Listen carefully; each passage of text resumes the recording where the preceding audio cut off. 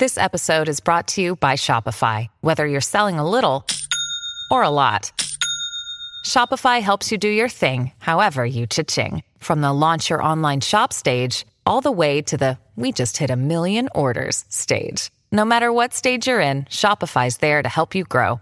Sign up for a $1 per month trial period at shopify.com/special offer, all lowercase.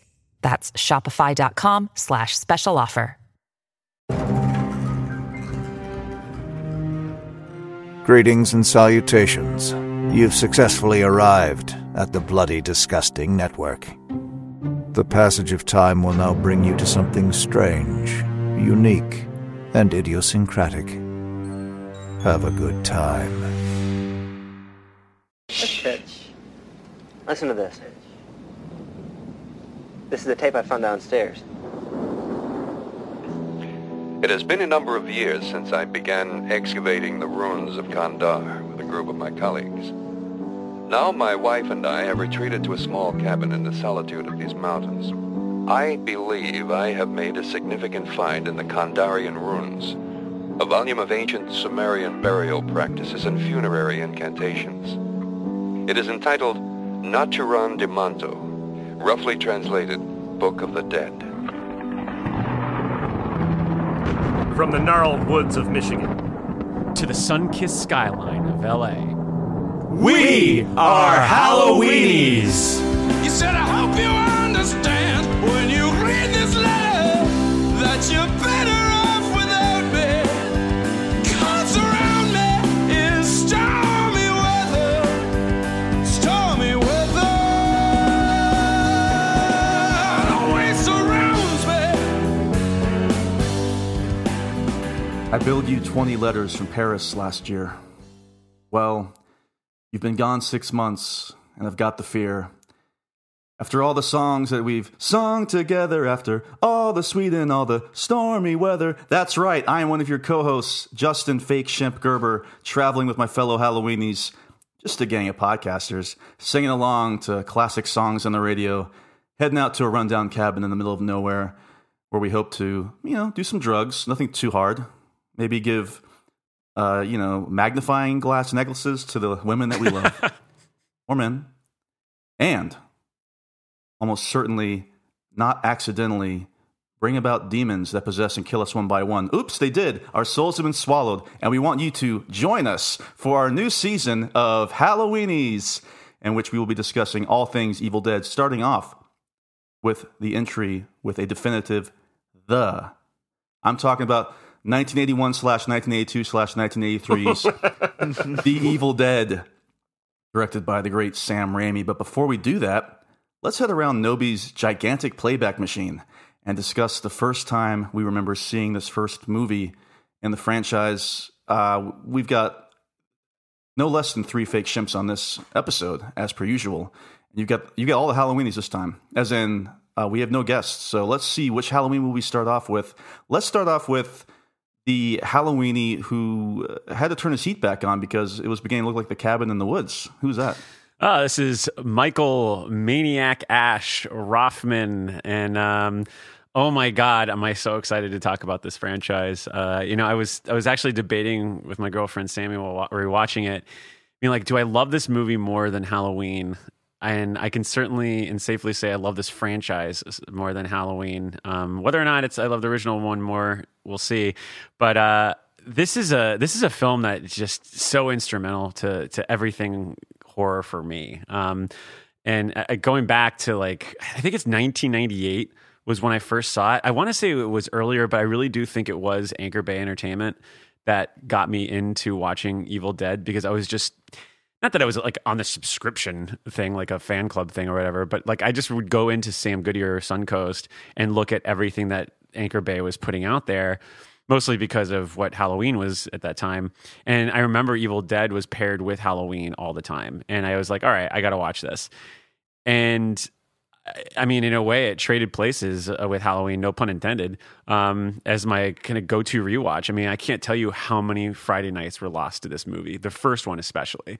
I think it's because of its brevity, but also because of the tangibility of it all. I mean, I'm probably going to talk about this a lot throughout this episode, but I too was kind of like a would-be Sam Raimi, a try-hard Sam Raimi, where I wanted to make movies, and so we always had camcorders and making stupid shit. And I would say Evil Dead and Blair Witch Project were just paramount to like fueling our love for making something stupid with a camera. And so I think that was a big part of it. But I'm just gigantic fan of this franchise, and I can't wait to talk about it. This is going to be such a great season.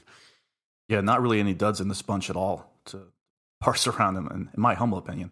Well, let's head on down to somebody who is, well, let's say there's 2 people left on this episode. Let's go to the person who is related to me. Narrow it down. This is Wolfman Mac Renomicon Gerber. And wow, that's nice. This I've said this before, and I've said this on our commentary episode, that this is easily my favorite horror movie of all time. Wow. I think that I just saw it at an age when, I don't know if I believed, but I definitely was able to suspend my disbelief a little bit more than normal. But we watched it in the back room of our old home. I think we'd either taped it off of Sci-Fi Channel or something. I guess I was sure it was edited Network. To hell. It was USA. Yeah. And it's so funny because we watched it so much that while watching it again yesterday, I was able to call every time they would go to commercial break. Yes. The original cut, which is hilarious. You know, still got the most, Mac, is I remember right after he chops Linda's head off, after she comes back from the dead, again, after being buried, and they have got that aerial shot. I remember it would always go to commercial break there, too. Yeah. Or when Linda's breaks, laughing in the doorway. Yeah. Anywho, love the movie. Right there with Mike. Like, I don't think that it spurred me to go off and make horror movies with my friends, but it was kind of funny because my friends, we were always making little tiny films that were more comedic, so in the same vein as Sam Raimi. And but we should have been making horror movies because clearly we could have gone that route like they did, but we did not. I love this movie through and through. I watched it a few times now to gear up for this. It is kind of one of those movies where I kind of kept it at arm's length in terms of research for so many years because I loved it. It's kind of like you don't want to meet your heroes, like I would never want to meet Harrison Ford in real life. I'm sure like he's some real monster or something.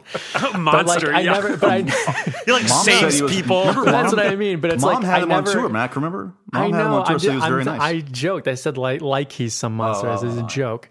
I'm just saying is I never wanted to go too deep with this movie, with the original, because I think I made sense of it in my head, especially a lot of the effects and things. And to me, made it this movie that was probably better than it ever should have been in my own head. But, and we'll go into that as we continue. But yeah, I just love the franchise. I'm really excited to go deep now that looking back now that I'm just solidified in my love for Evil Dead in general, but I'm excited to get into it today.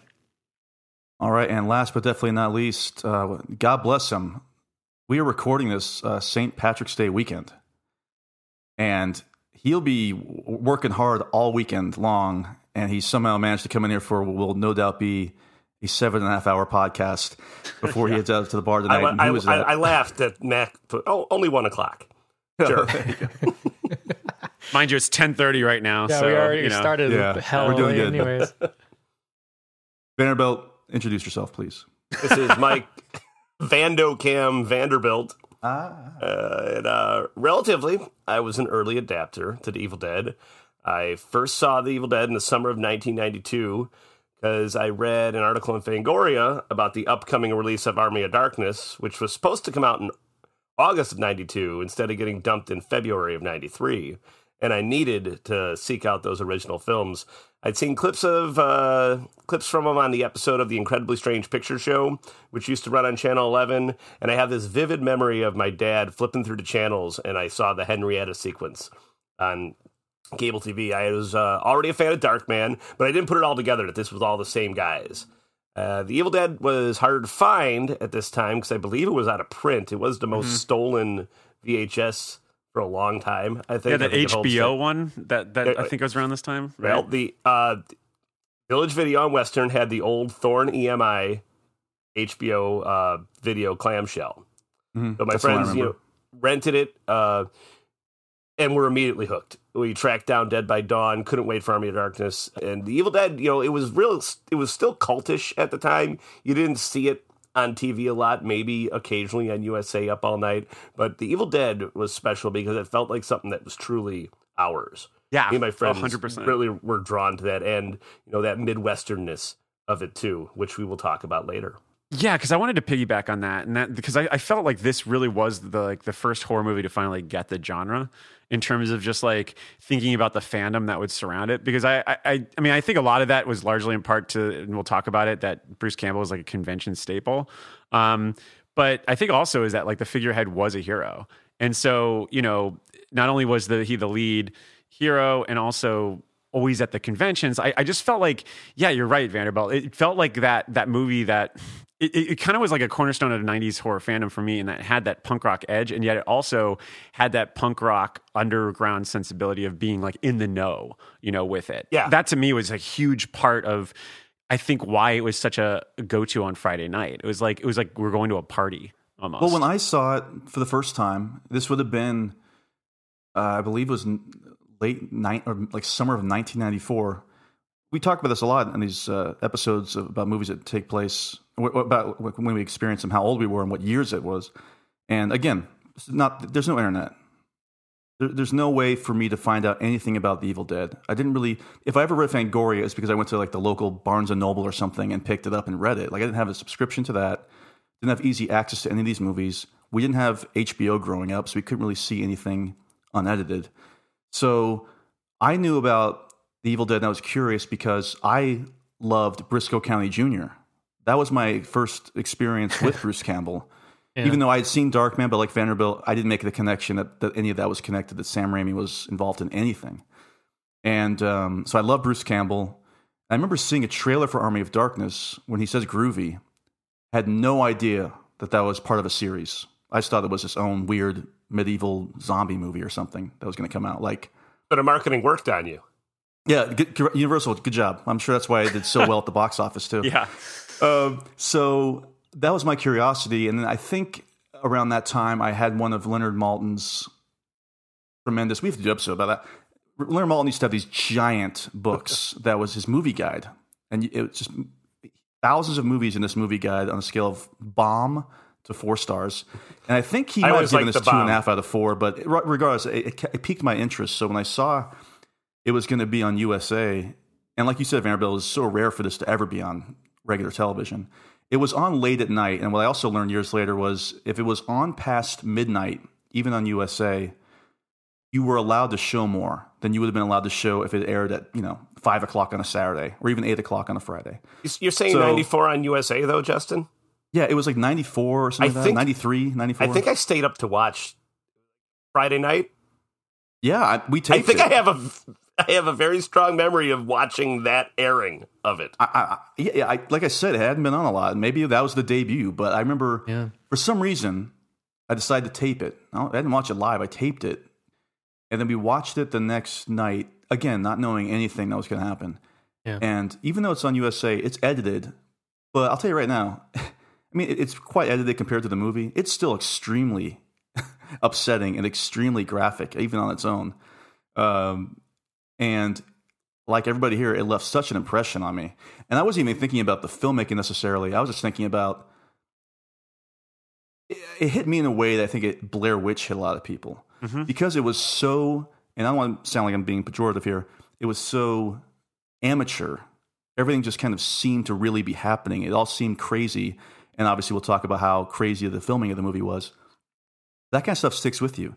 And once again, the fact that aside from Bruce Campbell, honestly, at the time, I didn't really know other than Briscoe County Jr. The fact that we didn't know anybody else in this movie who have relatively gone on to not really do very many popular things, to me, that Linda is real, Scotty is real, Shelley is real, Cheryl is real, and so that has an effect on you when they don't go on to become, Helen Hunt or, Michael Biehn or something like that. Like that to me, like those people went to that cabin, got possessed, and died. Still, almost 30 years later, that's how I feel about it. That transgressive quality, it makes it special. And I just to lead off, this is our 5th series, and I was actually thinking about the history of horror franchises, and I would argue that this is the only franchise to me that has 2 excellent movies. There's other franchises, obviously, that have a great movie and a very good movie, or a couple of very good movies, or a bunch that have very good. But to me, this is the only one that has like 2 great movies. So I'm definitely looking forward to talking about this series as we go on. I would point you to in 2019 when we did a franchise, Nightmare on Elm Street. Oh yeah, those are second season. The remake doesn't count. Yeah, well, the remake. Yeah, exactly. That's where I go. 84 Elm Street, and then also 2010, and then Dream Warriors. No, I'm on an island with Dream Warriors when I say it's the best one of the franchise. No, you're not. I think a lot of people feel like that's the best. I know I'm not. I'm just being sarcastic. But it's very underrated. Hot take. Very Dream underrated. Warriors is actually pretty good. Robin. Yeah. But I will say I think that sort of cult sensibility. It's so easy to forget nowadays because it's just horror is so ubiquitous. And I know I'm going to sound like such a gatekeeper when I say this, but like I do pine for the days when it wasn't just like I couldn't get an action figure for everything. Like I was laughing the other day that like Trick or Treat Studios announced like, oh, we're going to be doing action figures for Haunt and Children of the Corn 84. And I was like, Haunt. we have wow. I was like, all right, we have reached like peak horror at this point. I vividly remember when like I used to frequent moviemaniacs.net, which is actually funny because Brad Miska from Bloody Disgusting used to frequent there too. And that was my go-to place to hang out before I met, like Mac and Caffrey and everyone to talk about this stuff. And I remember getting temporarily banned on there because everyone was complaining about the Ash figure that McFarlane had issued. And I said, guys, like, we're lucky to get a fucking figure in general. Like, come on. Like, it's a pretty good figure. And, I think you guys are being a little dismissive and everyone went nuts with me for saying that. But at the time, like, even I realized. You got banned for being positive? Wow. That does not sound like the horror community. Yeah, it was, yeah, right. Exactly. But I remember even being self-aware at the time of how special it was.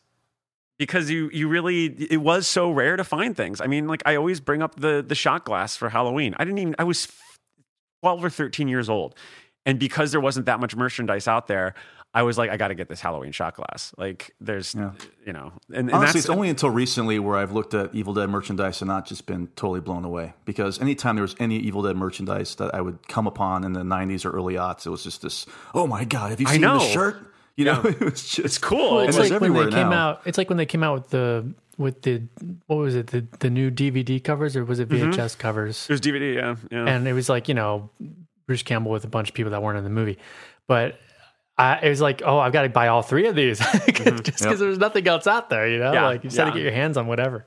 Yeah, they were true finds. Well, it just made you appreciate the genre so much more, and I have to say, I love horror and I love horror movies. I'm not sure about the rest of you. You say you're a horror head? Some people have accused me of worse, but I will take that compliment. Well, we should probably talk a little bit about this movie that we love so much. But before we get to the movie that we love so much, for once in this next goddamn segment, we actually do have news to discuss. So often it's been like, well, no news on the Freddy front, no news on the Jason front. We've got a poster for Scream, but we got a lot of news to talk about for the Evil Dead. So what can I say? But all right, you primitive screwheads, listen up. See this? This is my boomstick. It's a 12-gauge double-barreled Remington, S-Mart's top of the line. You can find this in the sporting goods department. All right, so 2. Not just 1, but 2 major items of news to get to. First off, we are getting a new Evil Dead movie. And Sam Raimi will not be directing this one. Bruce Campbell will not be starring in it as Ash. But they are both heavily involved as producers on the film titled Evil Dead Rise. So I've got a lot of information from the press release that was put out last year, most notably on Variety magazine. I love that Variety had a huge feature on an Evil Dead movie, by the way. It's pretty amazing to think about where this franchise has gone in the last 40 years. But that's a good thing. All right, so they say the next chapter in the saga builds off the original trilogy rather than the 2013 reboot and moves the action out of the woods and into the city. The twisted tale centers on two estranged sisters, portrayed by Alyssa Sutherland and Lily Sullivan. Say that 20 times fast. Oh, my God. Whose reunion is cut short by the rise of flesh-possessing demons, thrusting them into a primal battle for survival as they face the most nightmarish version of family imaginable. Filmmaker Lee Cronin, who directed The Hole in the Ground, was handpicked by Raimi and Campbell to write and direct Evil Dead Rise. I'm thrilled to bring Evil Dead back to its original home at New Line 40 years after the release of the first film, Raimi said in a statement. The company's history as pioneers of horror speaks for itself. I'm equally excited to be working with Lee Cronin, whose gifts as a storyteller make him the ideal filmmaker to continue the enduring legacy of the franchise. Campbell added, yeah. No, I'm kidding. Campbell added... I believe that. I believe that. Campbell added, at its core, Evil Dead is about ordinary people overcoming extraordinary, terrifying situations. I can't wait for Alyssa and Lily to fill the blood-soaked shoes of those who have come before them and carry on that tradition. Evil Dead Rise, much like the TV series Ash vs. Evil Dead, by the way, filmed in New Zealand. And as of right now, we're recording this on March 12th. We don't know when this film's coming out. Cronin also went on to say, Evil Dead movies filled my brain. I cannot do a good New Zealand accent. It becomes every other non-American accent as I go through. So I'm just going to say it like a Justin would. Crikey. Crikey. The Evil Dead movies he's an fill my Irish brain film with writer. terror. Oh, yeah, he's Irish, but they he's found Irish. New Zealand. Here, let me thing. handle that. Okay, yes. The Irish Mike Vanderbilt. brother. Please read this. Well, go ahead. Evil Dead Irish. Oh, You Colonel forgot the whole Cochrane. generation, Wow. but we're going to go New for it. generation, Cheshire. And here's something I also discovered that because what I love about those first few movies, especially, is that they're listen, they use film. You know what I'm talking about?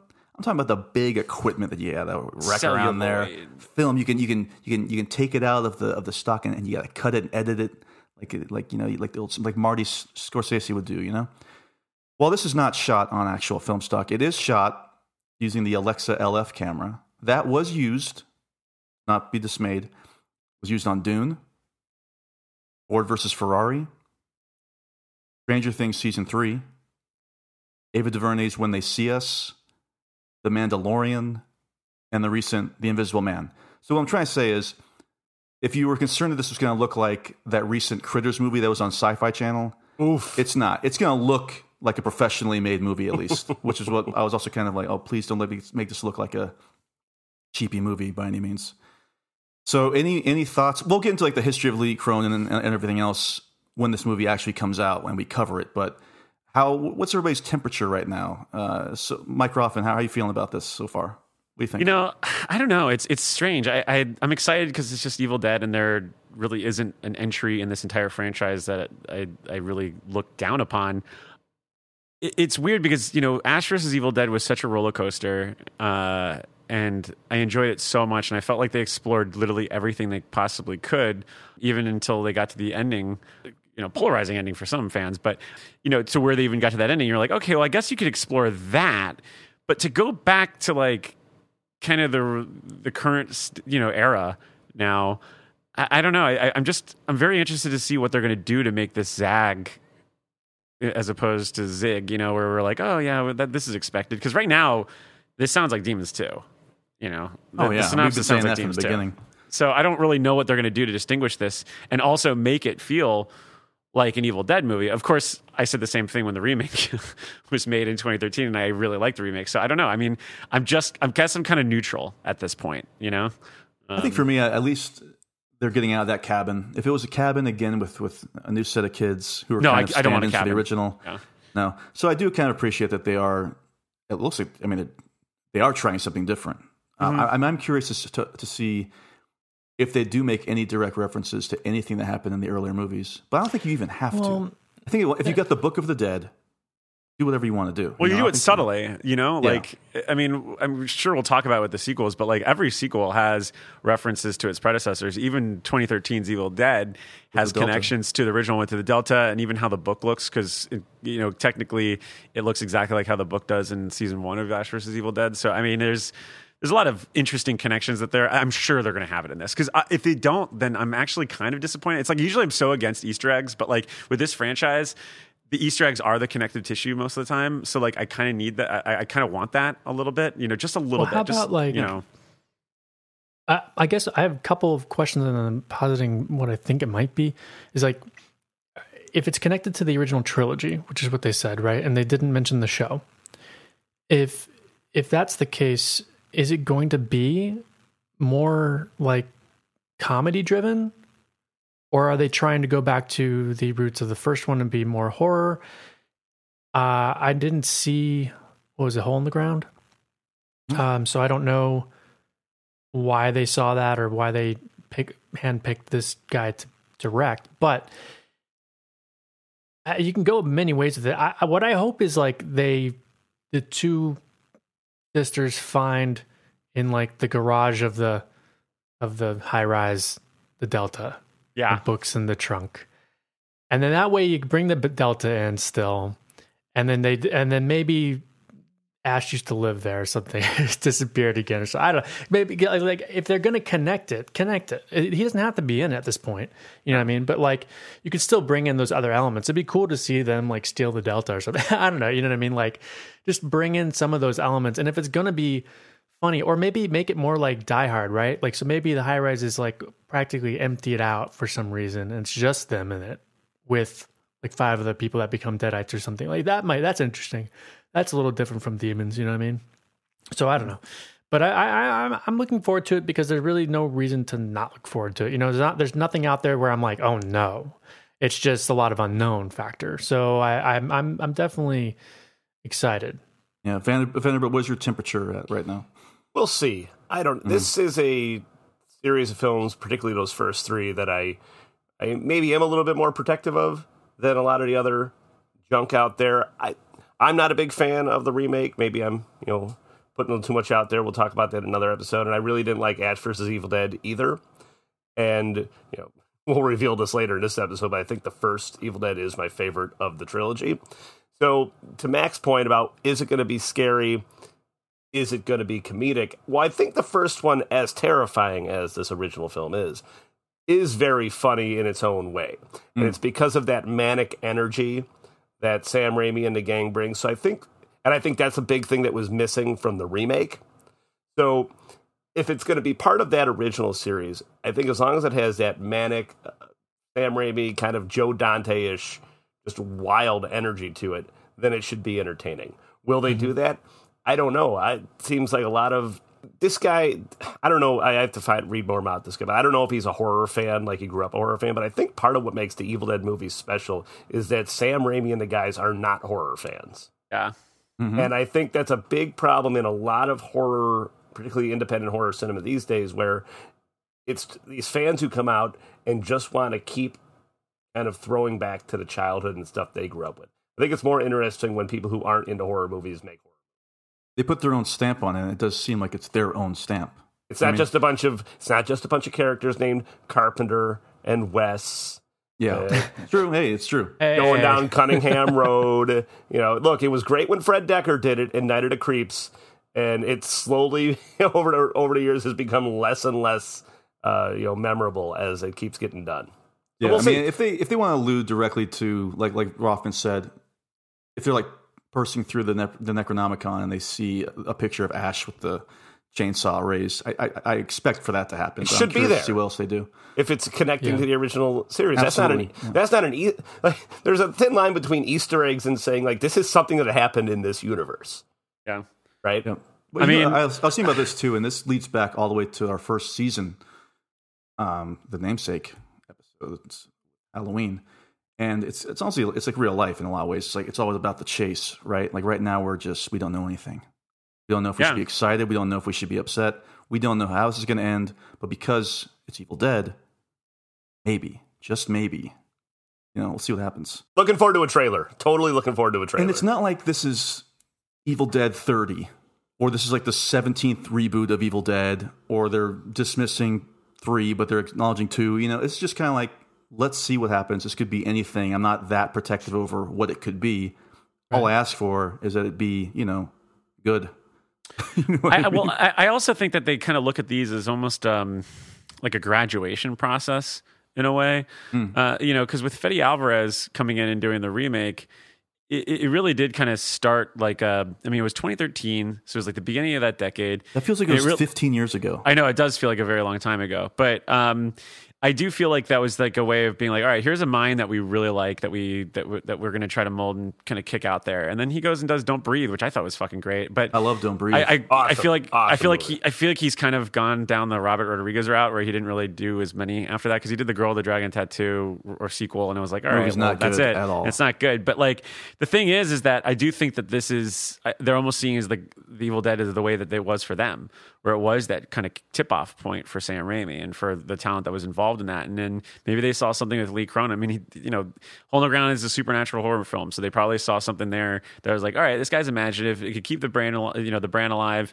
maybe take it in a direction that we didn't do. Because I mean, if you think about it in hindsight, also, Ash vs. Evil Dead really did derail the plans for what that reboot was supposed to be in 2013. Like, even as early as the premiere of that movie, like, Fede Alvarez had mentioned, like, oh, there's plans for Evil Dead 2, which is why everyone was, waiting around for when Mia is going to come back. But I think Ash vs. Evil Dead put the kibosh on that for good reasons, because it brought back everything original in that series, which obviously you all will dissect later on this year. But I think this is almost like their way of creating an institution while also, continuing the brand, and where this direction it goes, like, it's going to be interesting. I think it's going to be a little more horror. I don't think it's going to have many comedic elements, just because you're dealing with a lot of things like, like motherhood.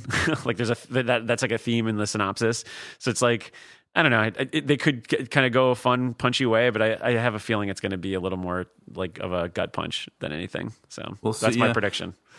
Did you see that great? I think Creepy Duck Design did some great artwork for this. Not knowing anything about the movie, it's the elevator shaft, the elevator doors opening up, but the elevator doors are the Necronomicon. So cool. It looks really great, and Lee Cronin commented on it and said, "That looks awesome."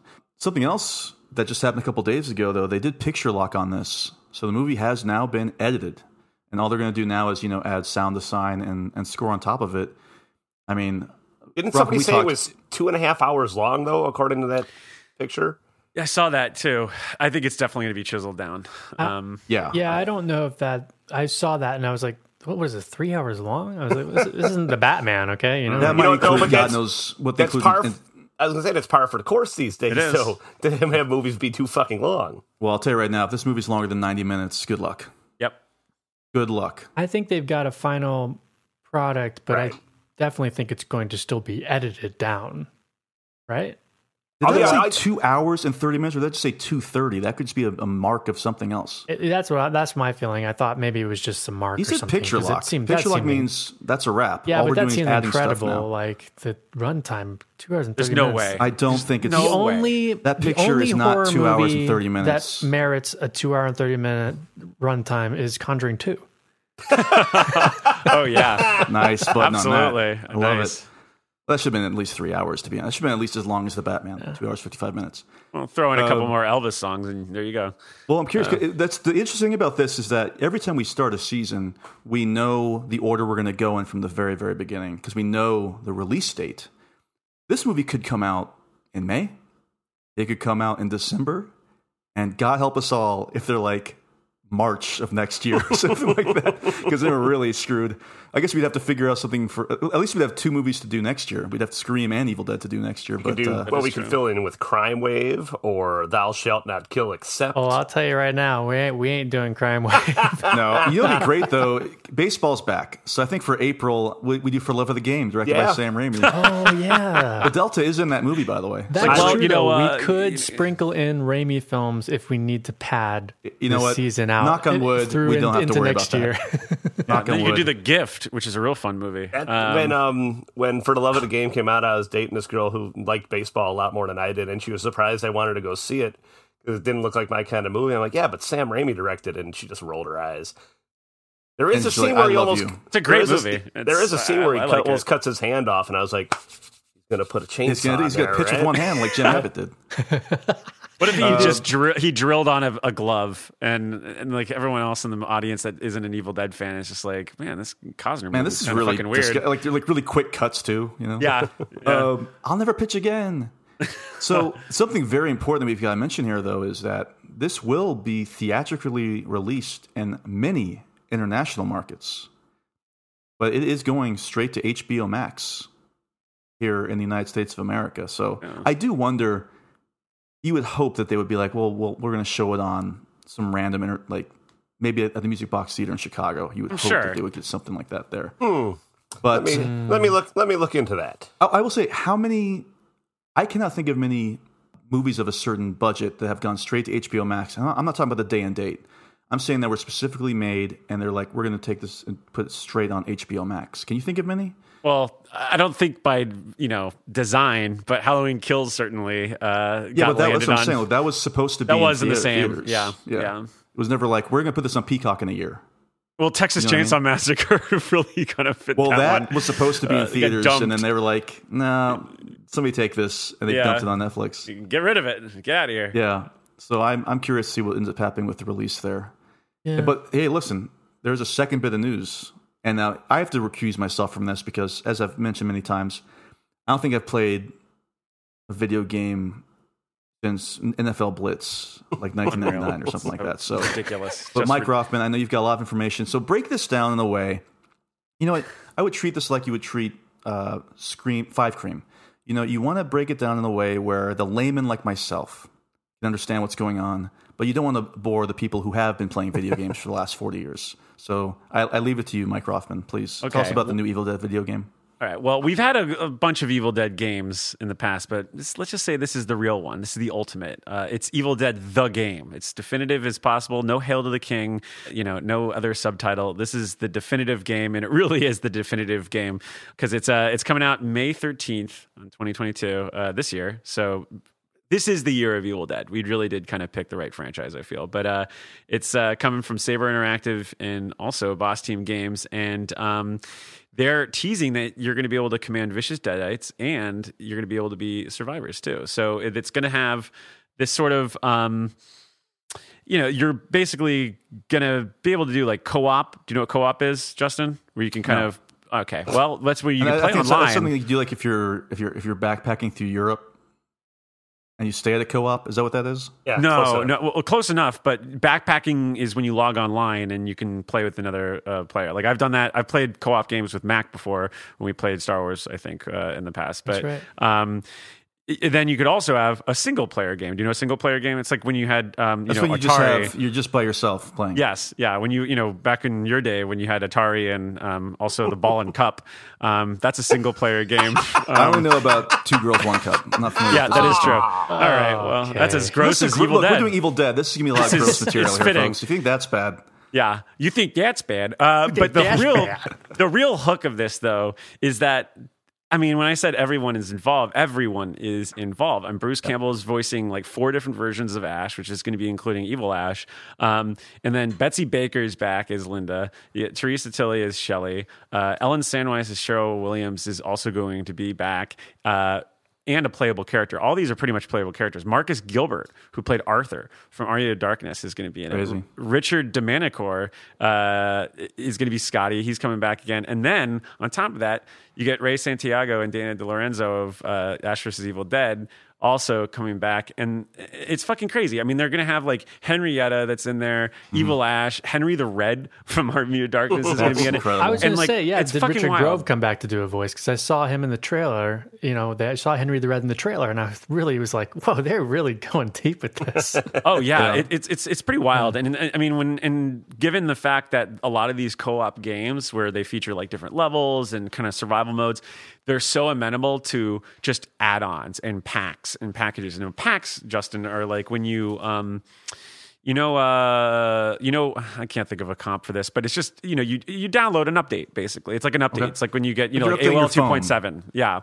And like your icons being 3-dimensional, they become flat. Yeah, it's like when Mac's like update to OS and ruin your life. So it's like that, and I feel like we're going to be getting far more. I mean, they're even including. I think I want to say they're even including like other minor characters from Ash vs. Evil Dead, the show. So like this is something that's just going to keep on going and keep on going. I wouldn't be surprised if like Evil Dead Rise got something. I know that they'll probably add Mia from the remake also. So I don't know. It's fucking awesome. I can't wait. Like, yeah, I have a question for you. So somebody who I didn't play it, but I loved watching people play the Friday the 13th game. Yeah. Is it similar to that kind of build out? Yes. Yeah. Okay. Yeah. And it's similar to that sort of labor of love where like there are so many Easter eggs. Like having talked to the Boss Team Games folks, like they all come at this with like the fan first, where they know that like we are going to drill as much as we can into making this like the definitive franchise IP game. So I don't know, it's really exciting. I mean, this is one of 2 confirmed horror titles. I don't know if Texas Chainsaw Massacre is coming out this year, but that's another one. But it's, like I said, horror is ubiquitous as ever. And the fact that we're getting this right now, Evil Dead, I guess, isn't so surprising because Bruce Campbell did come back for Hail to the King, which I'm sure we'll talk about that like later on this year. Well, I think we're going to have a whole episode on all the video games. Yeah, we're going to have to because there's a lot. And that was the only way for a while that Evil Dead was continuing. Yeah, beyond comics. So this is what I'm most excited about this year, even over the movie. I cannot wait for this. I'm going to be playing this for hours and hours. I'm sure we'll have Patreon nights where we go and work. If their patrons are out there, we could play with them online. I hear people go on this thing called Twitch, and they do a lot of that. They'll play video games. Yeah, you can just hear me like. I'll just do all the dumb lines, like, whoa, groovy, hail to the king, baby. And I'll just it'll be me and then one of the Scrooge like watching you guys play. Yeah. Well, you should just. I mean, I remember you watching like the Friday the 13th game. I did. I loved that stuff though, because it was so great to see all that. But so, Mac, what stood out to you from the trailer? You said you heard Eric the Red and whatnot. What stood out to you from the video game? Oh, just the idea of like being able to play evil Ash, run around and kill you. But like to what you were saying, doesn't it? Does look a lot like in the labor of love of the Friday the 13th game, which I played a lot with Mike as well. That is really fun. I'm looking at this now. What I really want, not on the Switch yet. It's not on the Switch. Oh, okay. I want it to go Switch, baby. Switch. Otherwise, I'm gonna have to go buy a PS5. Well, that's how they get you. No, it's confirmed now. It is. I just saw. It's going to be on Switch, PlayStation 4, PlayStation 5, Xbox One. So you're good, Mac. You are good, baby. Okay, all right. Well, update that website, folks. Yeah. But I was going to like pre-order it right now. Keep forgetting to do it. But yeah, I am really looking forward to it. I think just the versatility, just like that it's spanning everything, and that would just be fun, But yeah, Mike and I will be the ones playing like King Arthur and Eric the Red. Yeah, that's it. Yeah, Vanderbilt. You're going to use Scotty. About this, but Vanderbilt, are you really a gamer?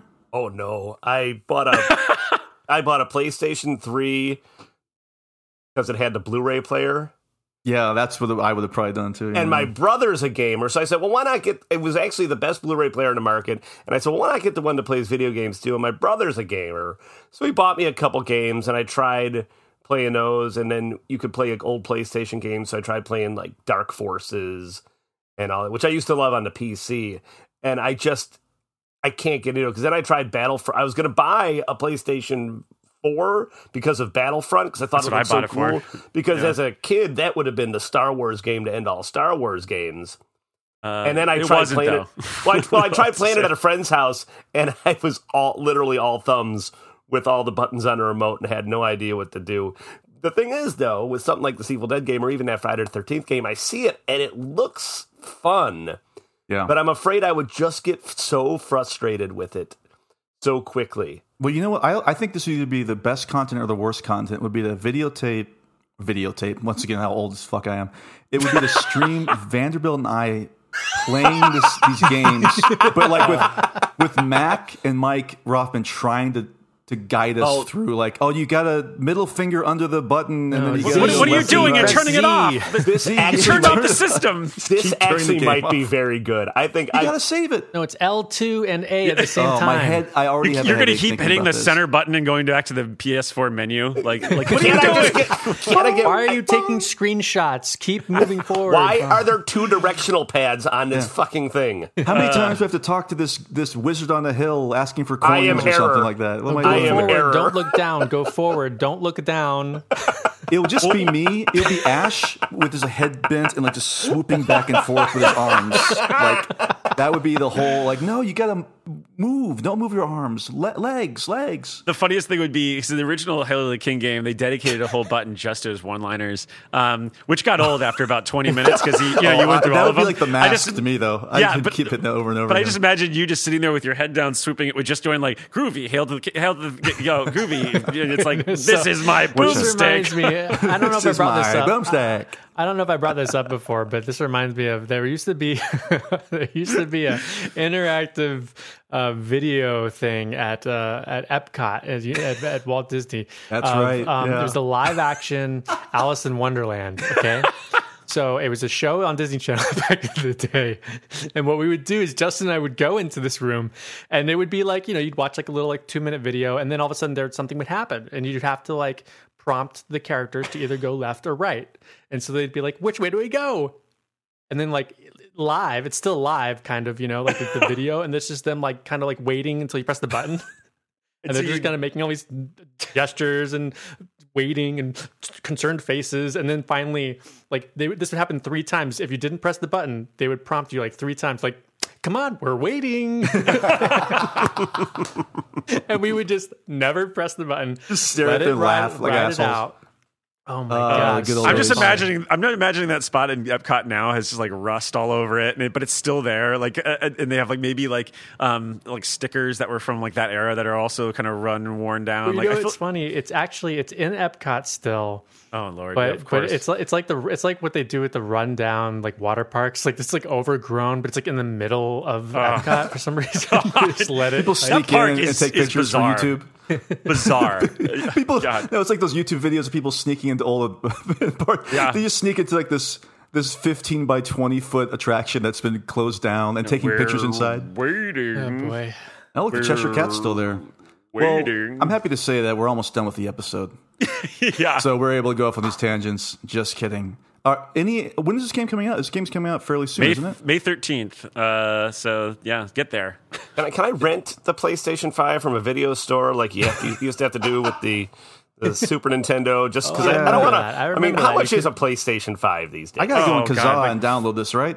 Can I play it on my computer? You can get a Microsoft Windows if you. Oh still my have god! That, But we have to use the arrow keys up, down. I know. Well, you get I was good at that though. I was good at that on Doom. I could use those arrow keys like nobody's business. Spacebar to shoot. See that I have a little bit of gamer in me. I was pretty okay in the 90s. I think that's what made me be an impatient person, was me playing video games when I was younger. That's what really. What's funny is the next Friday the 13th is May 13th. Oh wow! So that'll be a big day for us, actually. So, yeah, do something special. Yeah, maybe we'll do a Friday the 13th thing that we did. What, didn't we do something like that? We did. We watched 2 together, right? Yeah, we got 1 3 together then. Yeah, it was fun times, and there will be fun times again. You guys, it's been nicer lately, and in Wisconsin, you never quite know when winter is going to be in, but it's been nice for 4 days in a row, and I'm like, if sunnier days are coming, it's time to fuel up, and so I'm going back to my Factor meals that no prep, no mess. I want to hit my weight goals before it's time to hit that beach. You've got options like Calorie Smart, Protein Plus, Keto. Factor has these fresh, never frozen meals, dietitian approved, guys. And here's the big thing for me, keeping out of the kitchen as much as possible, 2 minutes and these meals are ready. So it doesn't matter how busy you are, you've always got time. So treat yourself. They have 35 different meals to pick from, 60 add-ons to choose every week. You're always going to have new stuff to try. Have it whenever you want. It's effortless, guys. So if you'd like to try it yourself, head to factormeals.com/badmovies50 and use code badmovies50 to get 50% off your first box. Plus 20% off your next month. That's code BADMOVIES50 at factormeals.com/badmovies50 to get 50% off of your first box plus 20% off your next month while your subscription is active. Hey, it's Kaylee Cuoco for Priceline. Ready to go to your happy place for a happy price? Well, why didn't you say so? Just download the Priceline app right now and save up to 60% on hotels. So whether it's Cousin Kevin's Kazoo Concert in Kansas City, go Kevin, or Becky's Bachelorette Bash in Bermuda, you never have to miss a trip ever again. So download the Priceline app today. Your savings are waiting. Go to your happy place for a happy price. Go to your happy price, Priceline. Well, so like I said, folks, a lot of news, but it is time to go back in time. And what better place to kind of cozy on up and discuss the history of the Evil Dead and take a little venture through the little living room area into Professor Noby's study. The book served as a passageway to the evil worlds beyond.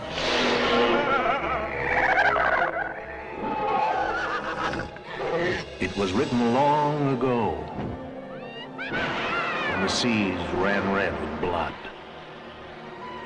It was this blood that was used to ink the book. Well, the road to 1981/1982/1983's The Evil Dead was not an easy one. The production didn't just consist of a group of relative amateurs showing up to the woods one weekend to shoot a movie on a shoestring budget, although I'm certain that there are actually some shoestrings out there that cost more to make and purchase than this movie actually ended up costing to make. No, we got to go all the way back to when the people involved with this were much younger. So, Mike Rothman, you want to talk to us a little bit about the history of Sam Raimi, Bruce Campbell, and even Robert Tapert's relationship to one another? Yeah, I mean, it's charming. It really does read a lot like a band bio. When you read, I mean, especially like you read like Trouble Boys, the replacements.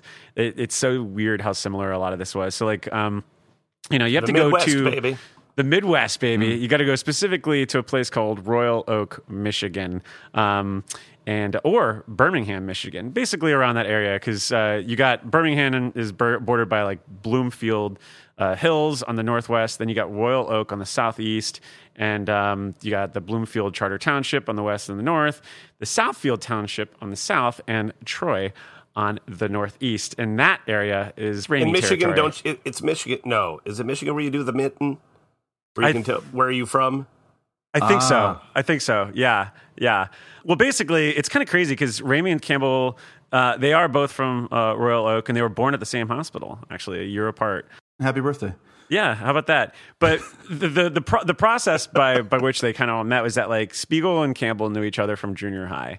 Scott Spiegel, right? Yeah, Scott Spiegel. Yeah, sorry, yeah. And so basically everything really came to fruition at the high school, which was Wiley E. Groves High. And it's kind of fun. Like Wile E. Coyote? Yes, it's called Wiley E. Groves High. Yeah. That's wild. Yeah. But what I love about this is that you could tell that a lot of this came from the sense that like of their surroundings. Like if you look at like in If Chins Could Kill, like Bruce talks great lengths about the neighborhood. I'm going to read a couple of quotes because I just think you get a really good idea of why they would go out there and want to make movies and stuff. You know, he basically talks about his own upbringing. He says, with street names like Braymore, Idlewild, and Darramore, you'd think you were in rural Scotland. Most of the traditional ranch-style homes weren't all that big, but they had land around them. The best part of all is that there were virtually no fences. This was long before the planned communities of today with guard gates, motion-sensitive lighting, and neighborhood watches. Our house was surrounded by woods on two sides. Behind us, a buffer zone of trees shielded our view from other neighbors, and just outside my bedroom window was our beloved forest. There was nothing more pleasing than to wake up and look out upon my own exclusive playground. It's really funny because you look at like when you read about Campbell's upbringing, it totally makes sense. I mean, like he talks about how even to keep our blessed woods free from development, Don, who's his brother, and I would rip up any for sale sign in the vicinity and toss it into a stream. It worked for a while, but we couldn't stop the real estate ads in the paper. One fateful day, the lot next to our house was sold. So you get the sense that like they're outdoor kids, you know, and they all really want to go out and make some stuff and you know put things together. And he talks about why the kids in Michigan were obsessed with film. he says, he jokes around saying, like, Michigan is surrounded by the largest supply of fresh water in the world, hence the nickname the Great Lakes State. But there must have been something more to the water of southeastern Michigan, something that caused half a dozen young men to throw caution to the wind and pursue the film business. Because you look at everyone that would make up their first group, which actually was Metropolitan Film Group. It was before Renaissance Pictures came into fruition. It was Metropolitan Film Group, which they formed in high school, which is just around the time that they started, making their own student films. They all come from a background in film where they looked at, they all have origins, basically. And it's kind of cool for, when you look at Josh Becker or John Cameron, Sam Raimi, Scott Spiegel and Bruce Campbell, who really were instrumental in creating that Metropolitan Film Group that would, go on to basically, want to get into this medium.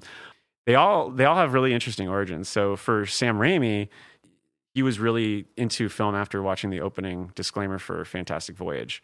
And he was also really obsessed with, his father's own 16 millimeter videos that he would make at his birthday parties. Because Campbell talks about how when Sam saw the footage projected, it all began to make sense.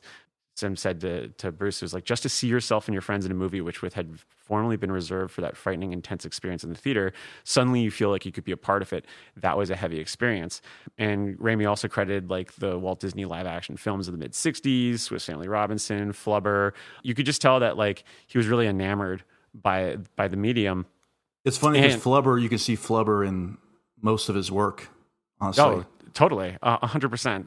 That sounds like it would be being sarcastic, but I'm actually being very serious right now. No, I know. Definitely see it. Yeah.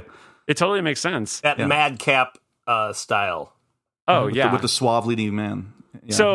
So Sam and Bruce, formally met at a drama class at Wiley E. Groves High School, and I kind of love the meet cute with him. He talks about like, I used to see so dismissive. It's like, I used to see Sam dressed up as Sherlock Holmes playing with dolls in the hallway, and I'd walk by him, and it's like, so Sam was, but I think everyone had their own little toys that they brought to the table, and together they kind of formed this group to kind of make their own movies, and it's so cool. I love it. To that quote, Mike, it's funny because I don't know if that is a very Midwestern thing or if it's just a boys being boys thing, but that constant shit talking about each other that lasts until today, because on the Evil Dead commentaries, the one with Rob Tapert and Sam Raimi is just, fucking making fun of Bruce Campbell the whole time, and Bruce Campbell's is just talking shit about Sam Raimi the whole time. Yeah. I mean, they all just love to rub, because they're all. It's like a ragtag group of friends, and like that, I think that comes across in the movies they made too, especially the shorts that they made at this time. Yeah, I don't know if that's a boys versus girls thing, but I can think about like, some of the best friends of my life, especially as a kid. I either thought that before we became best friends, before we even became friends, I either thought that they were assholes or not as cool as I was. You know what I mean? And it's weird how you kind of circle each other in that way before you find common ground a lot of the time. It's weird that how those two extremes seem to work a lot of the time. But they really took it seriously. Like when I talked about like them forming the Metropolitan Film Group, here's a quote from Bruce. It's pretty wild. Like, eventually Sam, Josh, John, Mike, and I all merged with the Spiegel camp. Now between us, we had cameras, projectors, editing equipment, and lights. Everything we needed to do more fully blown projects. It wasn't Hollywood, but a lot of film was being shot. We got serious enough to form the Metropolitan Film Group and even issued business cards. But it was an operation where many of the traditional film jobs overlapped. Whoever brought the film and made the most phone calls became the producer. And anyone who came up with a basic concept was considered the writer. Directing was often handled by more than one of us at the same time. So you could tell like in high school, like they're kind of figuring out what they want, but I think Bruce is always like, I want to be on the screen, like he wanted to be the actor. So Mac, I remember by the time you guys got to college, you were doing some film stuff in addition to stage stuff, right? Yep. You fucking asshole. That's it. Yeah. God. For the first couple of years of college, I was trying to get into the film school. Florida State's got a really good film school. I don't say that by experience. I had never got in, but I was trying to do a lot of that stuff, and I was, just volunteering wherever I could, for a lot of time. trying to do that. And it was fun because it did feel very much like we've only got X amount of days, equipment, time, and it all, even though we had decently good equipment, I feel like it still felt very like shoddy and very like backyard film, guerrilla film style. That's the crazy thing about it. Was still difficult to do that in the early 2000s. Oh, you yeah. can only imagine how difficult it was to do this 25 years earlier. Well, I'll talk about this when we get to another category. I was going to say, and we all made movies growing up. It's the difference between having a 16 millimeter camera and having videotape. 16 millimeter is at the same time harder and easier to manipulate because it took me a while to figure out with making my own my little movies when I was a teenager, adolescent, that you have to hook up 2 VCRs and a camcorder, and there were tricks you could do. But if you were just shooting on 16 millimeter, 8 millimeter film, in this guy's case, you could just cut it.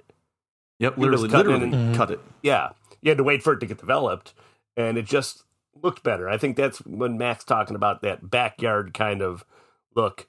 Although I will say I watched Scott Spiegel's Thou Shall Not Kill Except last night, and despite having a little bit more of a budget, it does look like it was all shot in somebody's backyard.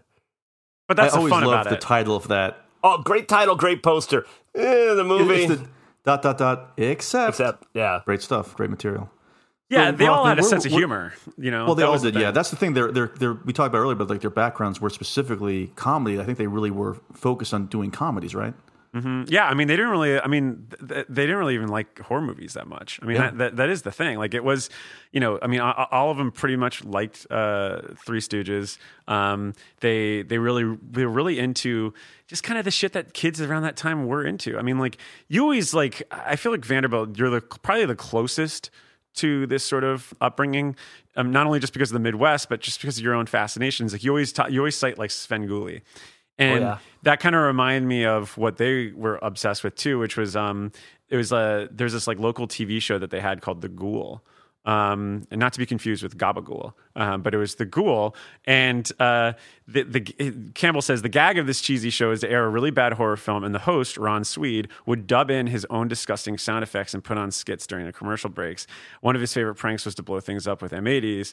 And Scott was impressed with that. I had a prop that I sent in got blown up to smithereens. So like you could tell they were like really curious with just all of this that was around them. And like that coupled with that backyard sensibility that I discussed earlier is how this came to be. I really do feel like it's like the two worlds combined. It's almost like, the kid that walked by a garage and was like, hey, I like this, and I play drums, and I like the Ramones and I play guitar, and then they create a band. Like it's the making of a band here, which is so cool. And you don't really see that.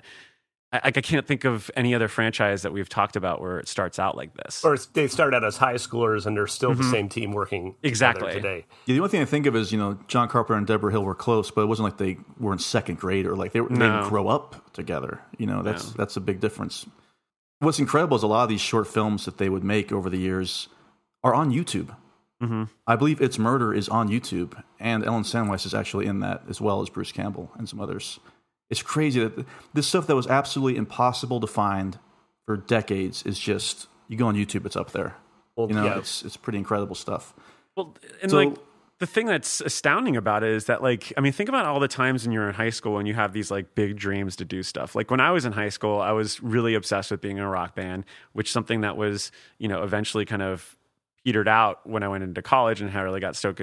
I still was in bands, but it wasn't as like the focus. These guys never gave up on that dream. And, so much so that like Campbell even kind of like dropped out and like pursued acting on his own. And, even though Raimi was making his own studies elsewhere too, he still stuck with it and was still trying his hardest to make it happen. And then, then they met Rob Tappert, and that's where things started getting a little more professional. And they're like, okay, well, let's try to really make a fucking feature. And that but that obsession and that curiosity never wavered. And I think that's rare. And I think that's why they were where they're where they are today. I think it's a lot of luck too, simply because as much as, Rothman, you mentioned like, it sounds like it might've been a lot of like me growing up. Like I wanted to do these things, but I never really I had good friends growing up, but I never found a group of friends that wanted to do this stuff. See, I never had that friend to kick me in the ass to let's do this. Mm-hmm. Until you mailed us. No. I'm not meant to be the leader. That's why Justo hosts this show. I'm not meant to be the leader. I want to be the third or fourth in command. Well, look, there are plenty of people out there who are supremely talented at writing, performing, and who knows what could have happened. So much of the stuff really is circumstantial and luck. It's who you know. It's who you ran into. Dress up as Sherlock Holmes playing with dolls. You know what I mean? Those lives could have been totally different if they didn't ever run into each other, if their parents didn't meet and go to the same school. That kind of stuff will drive you crazy if you think about it for too long. But Rothman, so they were making short films for a long time. Not horror by any means, but it was one of those short comedies that they made. I remember it didn't get a big reaction, but there was one kind of funny but scary moment, like a jump scare that happened that really worked, and they thought, oh, okay, maybe we can do something here. I think it was the It's Murder. It was, yeah. Film. So It's Murder was essentially the opening of Last Crusade for Sam Raimi. You get all your quirks and you learn a lesson, and the guy from, Friday the 13th, New Beginning is just like, you lost today, kid, but you great line. You don't have to like it. But with It's Murder, it was pretty much a failure. He poured a lot into that. It was, at that point they're in college, they had already shot the Happy Valley Kid. They kind of had a success there, but with It's Murder, there were two things that happened. One, Raimi experienced failure. He and Campbell talks about this. He said at the screening, he said about 30 minutes in, it wasn't quite halfway, and I saw the shadow of a hand come up on the screen, throwing his hands up in the air, saying, "This sucks. I don't even want my money back." Then he stood up. Is that Joel Siegel? Yeah, it was probably Joel Siegel. At the Clerks 2 screening? Yeah, right? Then he stood up and the chairs went bappity, bappity, bappity, and I heard this clump, clump, clump down the stairs, and then the door opened, and it was left alone in there. I thought I could watch the rest of the movie, which is 40 more minutes, or I could rewind it, which is 30. I remember just rewinding it for 30 minutes backwards, sitting in the balcony. I was thinking, I got to somehow figure out a way not to be in this position again. Actually, that was a quote from Sam Raimi. But here's what happened with that. So to avoid that, again, they kind of chiseled down what did work.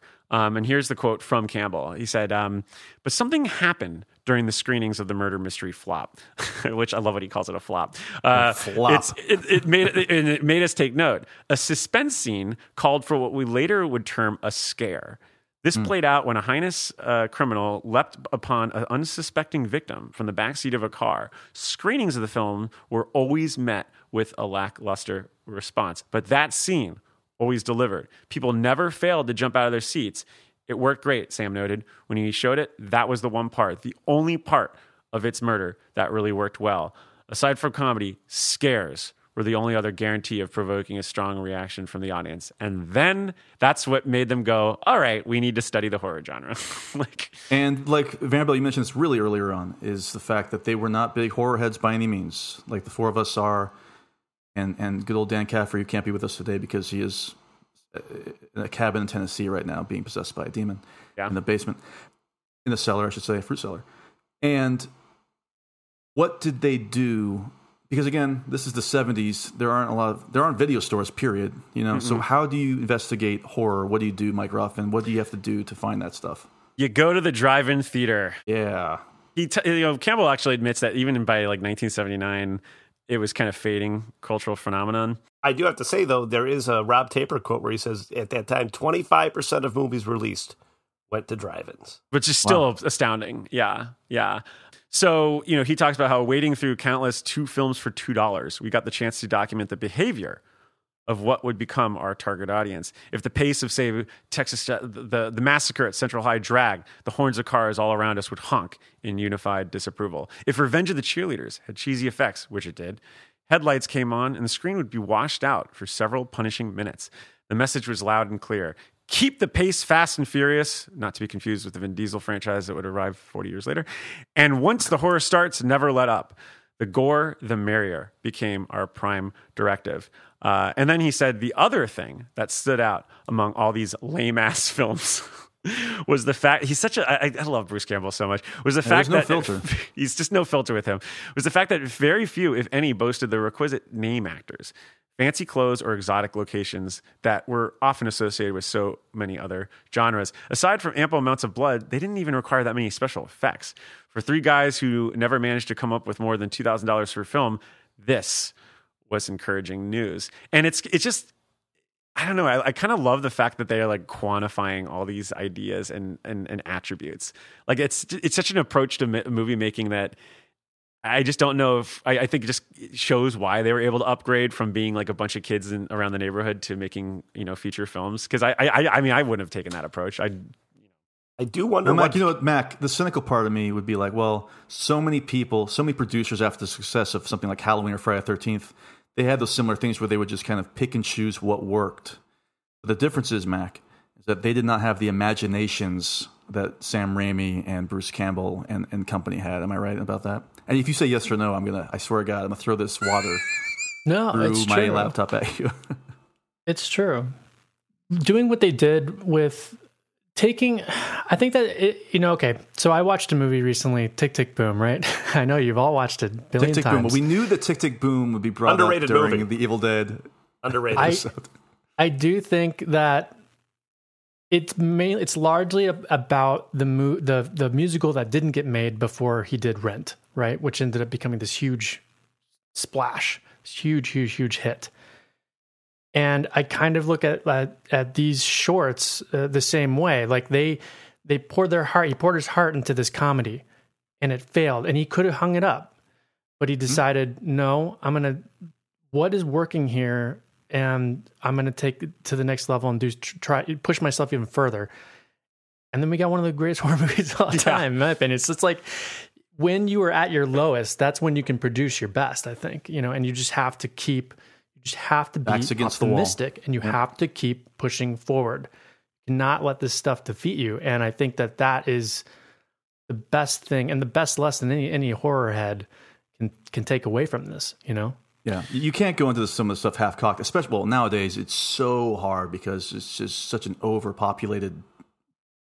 Pop culture is so. There's too much right now. There's too much. There really is too much, and it doesn't mean that the stuff out there. It doesn't mean that the stuff out there is bad, but there's just too much of it that it's so much is just going to slip through the cracks. Like for me, I think we're joking the other day. I can only handle one TV show a season. Honestly, it's like I know a couple people that we know. Mike Ruffin, you're one of them. Has been like singing the praises of Pam and Tommy. Right, and it's only like 8 episodes, right? Mm-hmm. But for me, it's like I just don't know if the way I operate. It's like I can't. I've got so much to watch and read and listen to. Like that just seems so daunting to have to pick up on 8 hours of something. There's so much of that going on right now. There's an Apple show with Adam Scott that's supposed to be amazing. I know. I'm dying to watch that watch one. it. I know. That's why we expect our fans to only listen to Halloweenies and Losers Club, right. Because right there you've got all your hours you need. and hours and hours every month.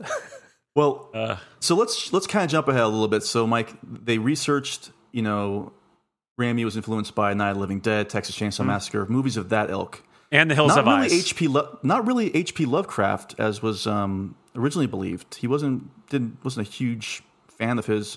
You could look at the Book of the Dead stuff and take, but honestly, that's just demon possession, evil book type thing at the end of the day. Yeah, so it's interesting with the conception of Evil Dead came about because at Michigan State University, Sam had been studying. He did study a little bit of H.P. Lovecraft in his literary classes, but he had just heard about the Necronomicon, the Book of the Dead. Here's a conversation between Sam and Bruce. So Sam says, I read a short story in a class. Yeah, Bruce says, called. Sam said, I can't remember what it was called. It was just a writing exercise. Bruce, was it about the Necronomicon? Sam, no. It was just about being alone in a cabin. A scary story, short story about being alone in a cabin. And at the same time, I had a class in ancient history where we studied the Necronomicon. Bruce, so it was a combination of creative writing and ancient history. So from those rough concepts, they kind of made this simple story. I mean, and you take that simplicity, marry it with all the takeaways they got, from Texas Chainsaw Massacre, from Night of the Living Dead, from The Hills Have Eyes, and voila, you have a formula, you have a pitch, you have a premise, and that was how The Evil Dead came about. And speaking of pitch, what they decided to do is kind of make what's really a short film. It's not like an extended trailer. It's a 30-minute short film that they put together with many of the people who would end up doing the Evil Dead movie, called Within the Woods. And this was back in 1978. This is years before Evil Dead even came out. And so they were able to pull together, I think it was about $1,600. And once again, remarkably, you couldn't find this thing anywhere for decades. It was so And hard to find. It's sitting Oh my on God. YouTube. Just type in Within the Woods, and it pops up right away. It's right there. It's still amazing to me that's this They never easily accessible. I always got the vibe they never wanted it released. That's what I either. thought too, because it was always teased to be on the DVD releases, and then Yeah, they're they like, never did "Oh, it. last minute, it's not happening," and you're And like, you know, when I great. interviewed Bruce Campbell, he said it was because of the copywritten music they use in it. They Yeah. use a disco song. I'm neglecting which one it was right now. Okay, that's possible. I mean, even look, it's extremely even compared to the Evil Dead, it's extremely rough in terms of quality of it, right? But it's worth watching from it's a still endearing though. Yeah, you know? it's worth watching from a historical perspective, Absolutely. but it's kind of a rough watch, especially in the quality that it's in. Yeah. Well, Mac, But, you want to lead this off because I've got some notes about. But do you want to lead off your experience within and any differences and similarities you notice between Within the Woods and the Evil Dead? I was excited when you said it was just sitting there on YouTube. I thought, how have I not watched this yet? So I threw it on, and it is rough and tumble. I mean, even that bootleg version is pretty. You got to want it for those 30 minutes to get With through the it. original Doctor Who, you got to really Oh yeah, put definitely. yourself in that place, But I just had a blast watching it. I mean, it is very, very much a rough version of Evil Dead in within 30 minutes. And you could tell even some shot-for-shot stuff is taken directly from this version. And that's cool to see, like, what did work, what didn't work. Some things in this, they use in Evil Dead 2, and we'll talk about that later. Mm-hmm. Yeah, it's essentially, it's just the four students, they instead of a cabin, it's a farmhouse. Everybody's going by their own name. Scott Spiegel is playing Scotty in this version. Mary Valenti is Mary, and then Ellen Sandweiss is kind of like the Linda-esque character with Bruce. And I just got to mention Bruce Campbell's wearing a great baseball tee. It's like a white and yellow baseball tee, and I kind of love it. Good look. Yeah, the major focus is kind of more on the lore of it's like an Indian tribe, an Indian burial ground that they're disturbing. Yep. I think the name of the demon's Tinga. I think is like the demon of the forest. Essentially, the deadite of this Within the Woods is Bruce Campbell. So it's kind of fun to see him do that when you knew that obviously he did not go on to do that in the first Evil Dead film. But it is cool to see his early version of the Deadite, and then knowing that he gets to do that full on in Evil Dead 2. It's pretty tight and fun, and it was just cool to see some of the things pop up that showed up in the last one. Like the last scare is the Scotty scare when Scotty sits up, in front of the camera. I think that's such a great scare. Such Even a in great that, scare. it's so Yeah. good. Mm-hmm. There's a great moment when Ellen is just kind of like rocking back and forth after she thinks she's killed, her boyfriend essentially. And she's just like kind of talking to the others like about their picnic they're going to go on. And it's very much like when Ash is talking to Scotty after Scotty's dead and just kind of like, oh, all of us are going to get in the car and we're going to go. And you, me, and Shelly, oh, not Shelly, that kind of thing.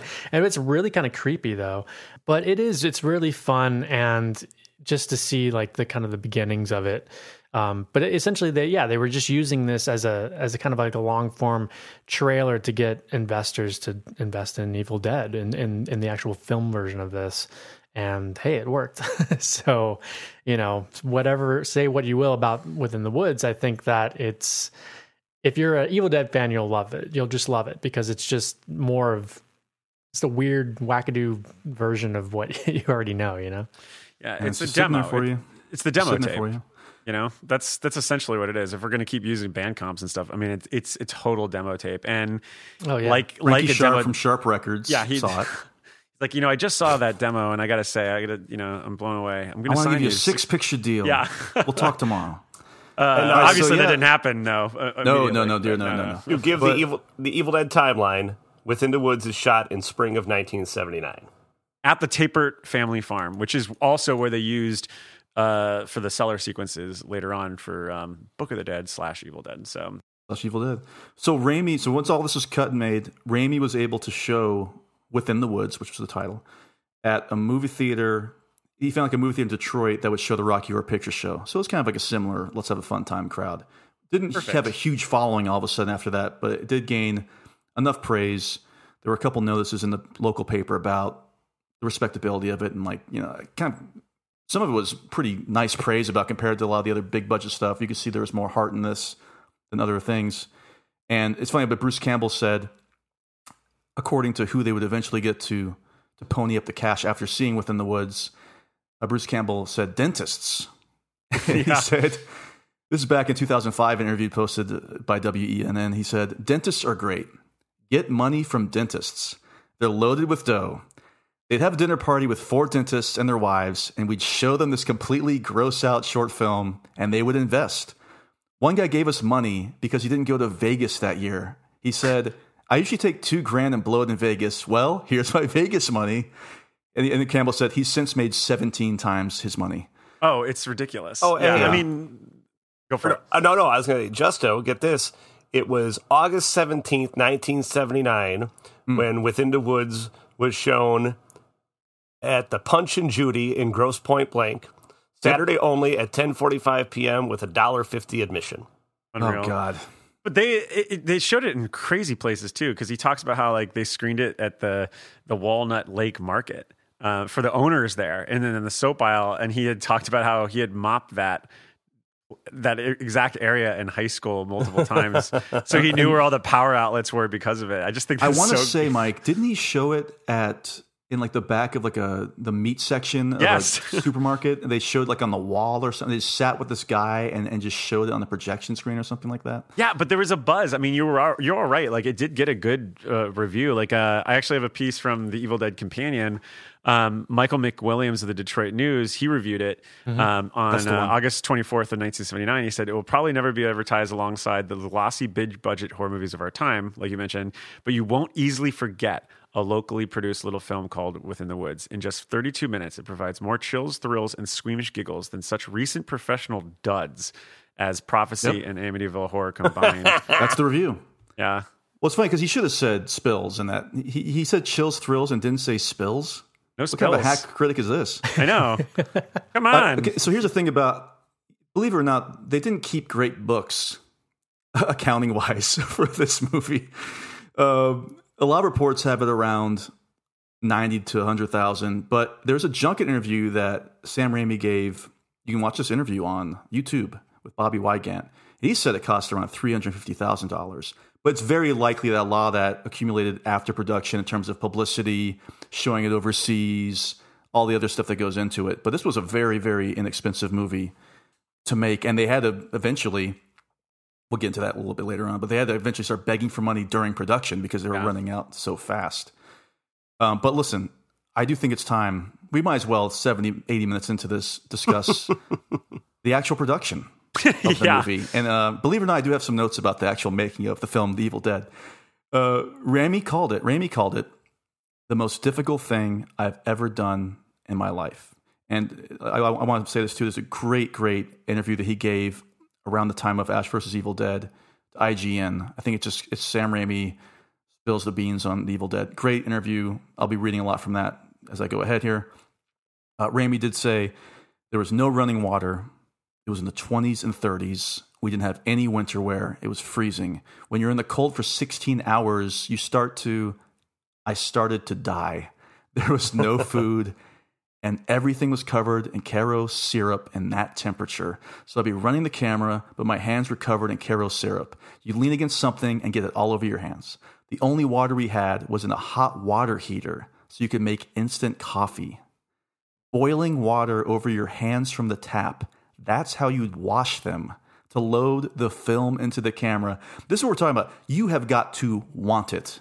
Because me, I would have quit. I would have quit. I would have been one of these crew members that left. People did. This is November of 1979 as well. Correct. Just so everybody knows.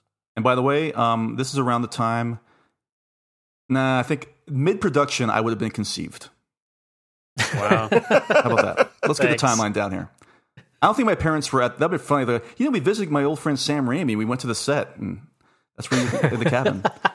So it's pretty wild too, because like the actors were only paid for like at first $100, and then it's pretty great because then they were like, all right, well, fuck, we're going over budget, we're going over production. How do we do this? And there's like this hilarious back and forth towards the end of the production where they're like, everyone's downstairs being like, all right, we're fucking shipping off tomorrow morning. And then upstairs, you have like Tapper, Bruce, and then Sam Raimi who are like, all right, well, maybe if we just give them $30 now. And then to be fair, inflation, they'll that's like $300. Yeah, true, right? No, God. And then they would come down and they're like, no, we're leaving tomorrow. So then they were left with an even more bare bones crew. I mean, it is, Vanderbilt, you talk about how there was a tweet, and I've referenced it a bunch of times on this podcast, about how like, oh, it would have been interesting to make a movie about the making of Halloween.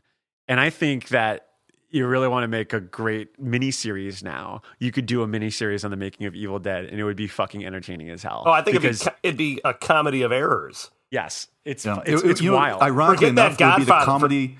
Forget that Godfather series. Let's see the making about the Evil Dead. Well, think about this. Ironically enough, it would be the comedy that they always wanted to make. It would be about the making of Evil Dead. You know what I mean? Yeah. Yeah. So, Vanderbilt, you mentioned this. This was filmed in late fall '79, early winter of '80.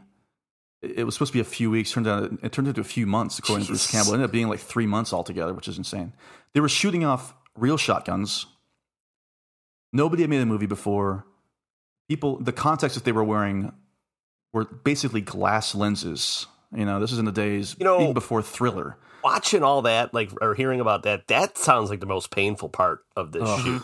I get weirded out by that, putting those. I can't even wear regular contacts, contacts, so I can't even imagine what they had to go through to do this. They said they could only keep them on for 15 minutes, but it took like 10 minutes to apply. So like, all right, at some point they had to use Tupperware over their eyes to make it work.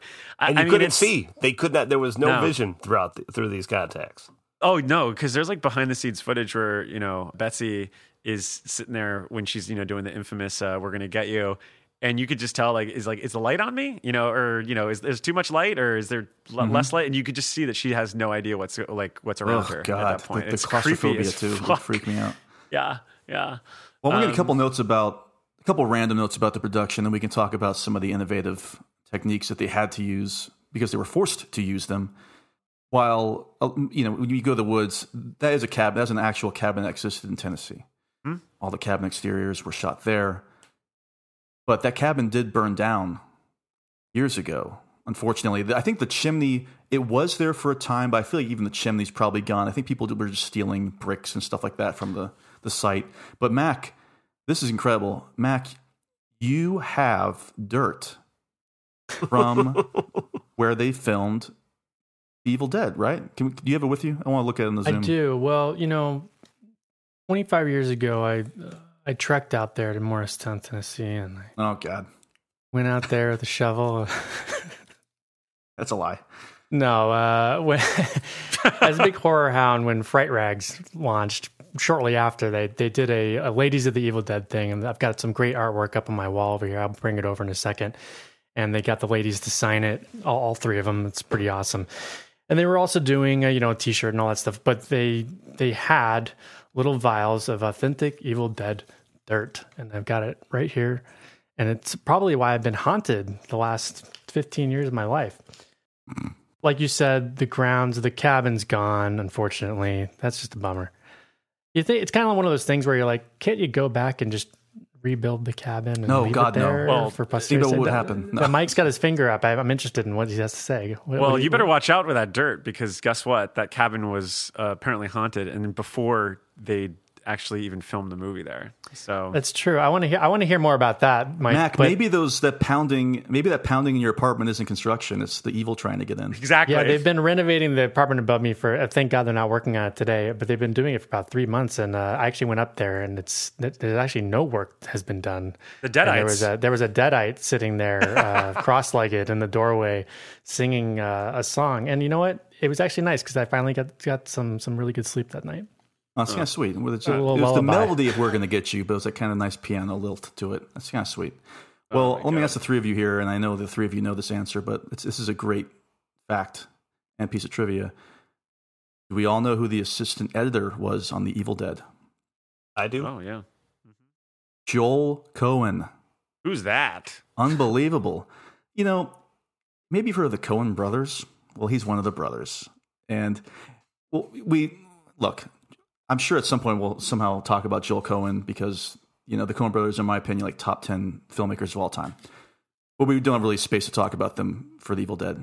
I will say, though, he got the idea to film a short trailer in the vein of Within the Woods for his pitch for Blood Simple. And do you know who plays the Dan Hedaya role in that short film, in that trailer? Mike Vanderbilt. Bruce Campbell. Bruce Campbell, indeed. And once again, sitting there on YouTube, all the promo Really stuff that they did. Really cool It's just sitting trailer. there. Almost feels definitely part. It feels part of the Evil Dead universe in the way that thing is shot. Yeah, it really does. I mean, it's like that's still one of my favorite eras of the Coens too. Is that early on, because it just is so rustic. I do wonder, would Bruce Campbell work in the John Getz role in Blood Simple if they did it? Or would he be too handsome? I think Getz was pretty handsome though back in the 80s, you know. He is, but I mean, Bruce Campbell's like on another level too. But I wonder. I feel like there was we'll talk about Bruce later on, but there are so many chances in which Campbell could have broken through. I feel like he was always runner-up for a lot of these roles that ended up happening in the late 80s and early 90s, which is too bad. But honestly, I wouldn't change a thing about Blood Simple. That's one of the greatest film debuts of all time. I agree. I did want to mention about the cabin, though, because it wasn't the original cabin. Because what happened was that, they thought Michigan was going to be too cold because it was approaching fall. So they're like, all right, well, we're not going to be able to shoot here. Let's go down to Tennessee. And the Tennessee Film Commission really made a good case to shooting there because they actually, I mean, as Bruce says, it was their only state that seemed to give a rat's ass. And so they all went down there. They stayed at this large house several miles outside of Morristown, Tennessee, which was about 40 miles northeast of Knoxville. And he said it's just a small town. There's nothing really crazy about it. So don't go run down there, especially since the cabin's not there. But they had like 13 people staying in only 6 bedrooms, which that allotment went up. And the guy that helped him and kept him in there is the person who found the actual new cabin, because the original cabin that the Tennessee Film Commission had scheduled for them, all of a sudden they were like, all right, you can't use that. And they had already been down there. So this guy named Gary Holt, who Campbell calls Gary, here's the deal I worked out, Holt. He's the one that actually found this cabin. And ultimately, he's the one that was really instrumental in actually making sure their lodging and arrangements were all set. Like, he talks at great lengths about this chili he made that made everyone sleepy and shit like that. But anyway, he finds this cabin, and it was a day before shooting was to begin. They found this cabin that was not far from the rented house, but it was visually ideal because it was rustic and they had the overgrown driveway. So that road that they actually had to make that themselves. But I mentioned it was haunted, and here's the thing. In the 30s, or so the story goes, there was this young girl named Clara who lived in the cabin with her family. And one night there was a terrible thunderstorm that swept through that whole valley. And during that storm, her parents were brutally murdered. And so the girl, to escape the grim fate, wandered aimlessly until she was taken in by the neighbors.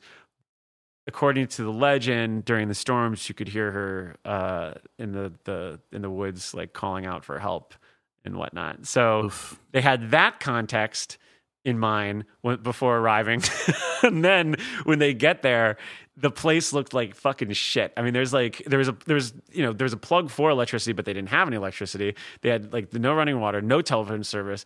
Cattle had apparently run the place into the ground with manure everywhere. The ceilings were really low, so their art director had to spend just a week alone, even though they were down there putting it all together. Well, that's why the lighting of the house looks like set lights. Because there's nothing, there's no natural plugging in. Yeah. Yeah. So it definitely contributed to, in addition to all the fucking weather conditions, because the irony was that they avoided Michigan for the winter, and yet Tennessee had one of the harshest winters they'd ever experienced that entire time. You can see whenever they're outside. That's not fake no. breath coming out, the fog and everything else going on there. What a nightmare. Yeah. But you know what? Didn't look like a movie set, and that definitely added to the authenticity to the whole thing. No. Yeah. So. Let's talk a little bit now about the technical, you could say, filmmaking genius that they were forced to do here. Vanderbilt, you talked about the name of the camera, the shots that they would take, right? What was it called? Well, they called the Ramocam. Ramocam, was a big part of what Sam Raimi used, and it was essentially just I think this is the one that they talk about. It's the camera is mounted to a 2x4.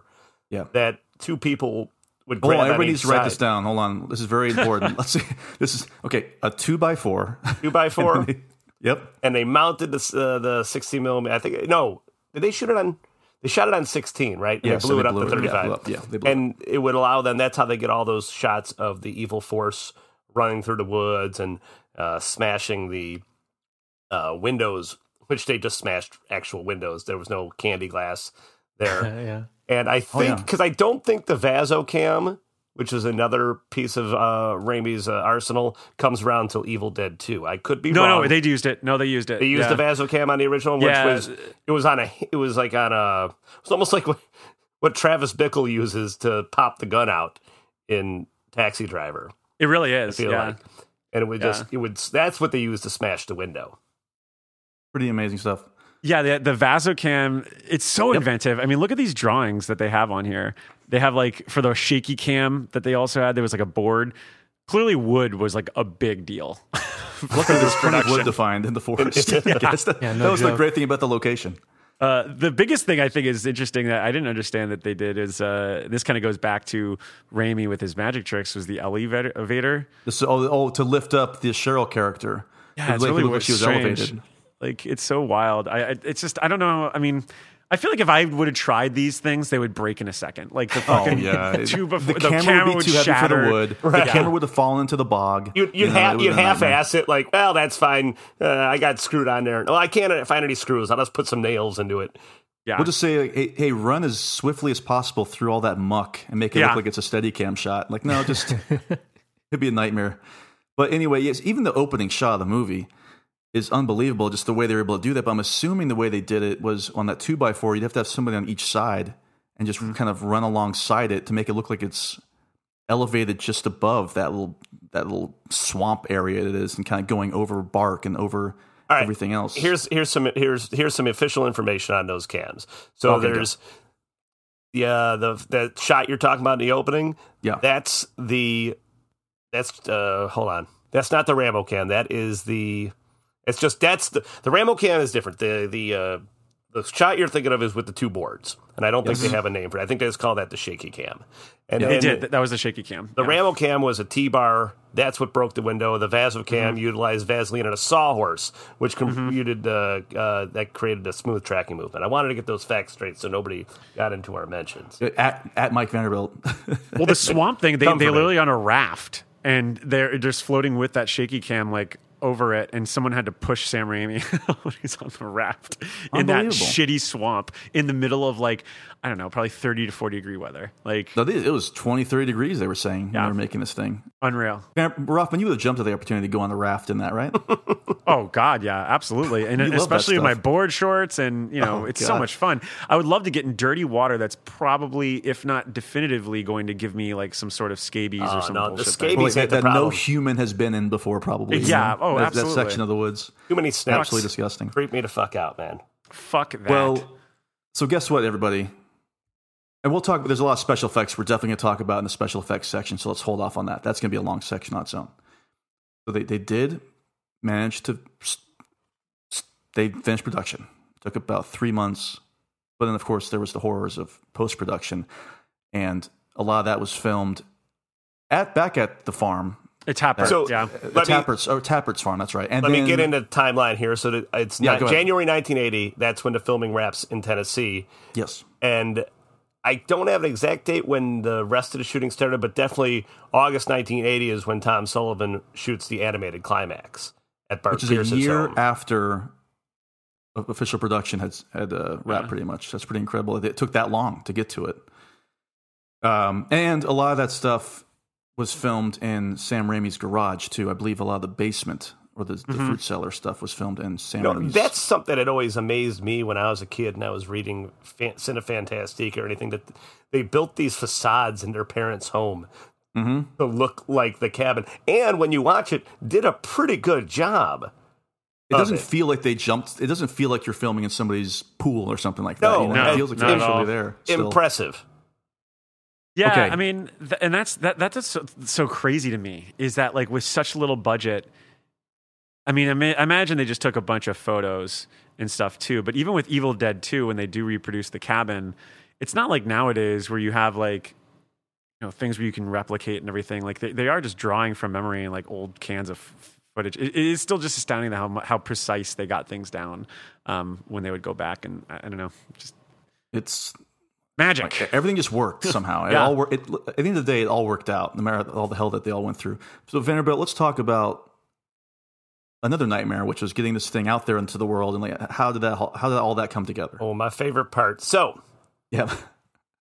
So let's get on to this whole timeline thing. So Book of the Dead premieres at Detroit's Redford Theater on October 15th, 1981. They don't have a distributor. They're just kind of they're showing this to their investors and some local kids.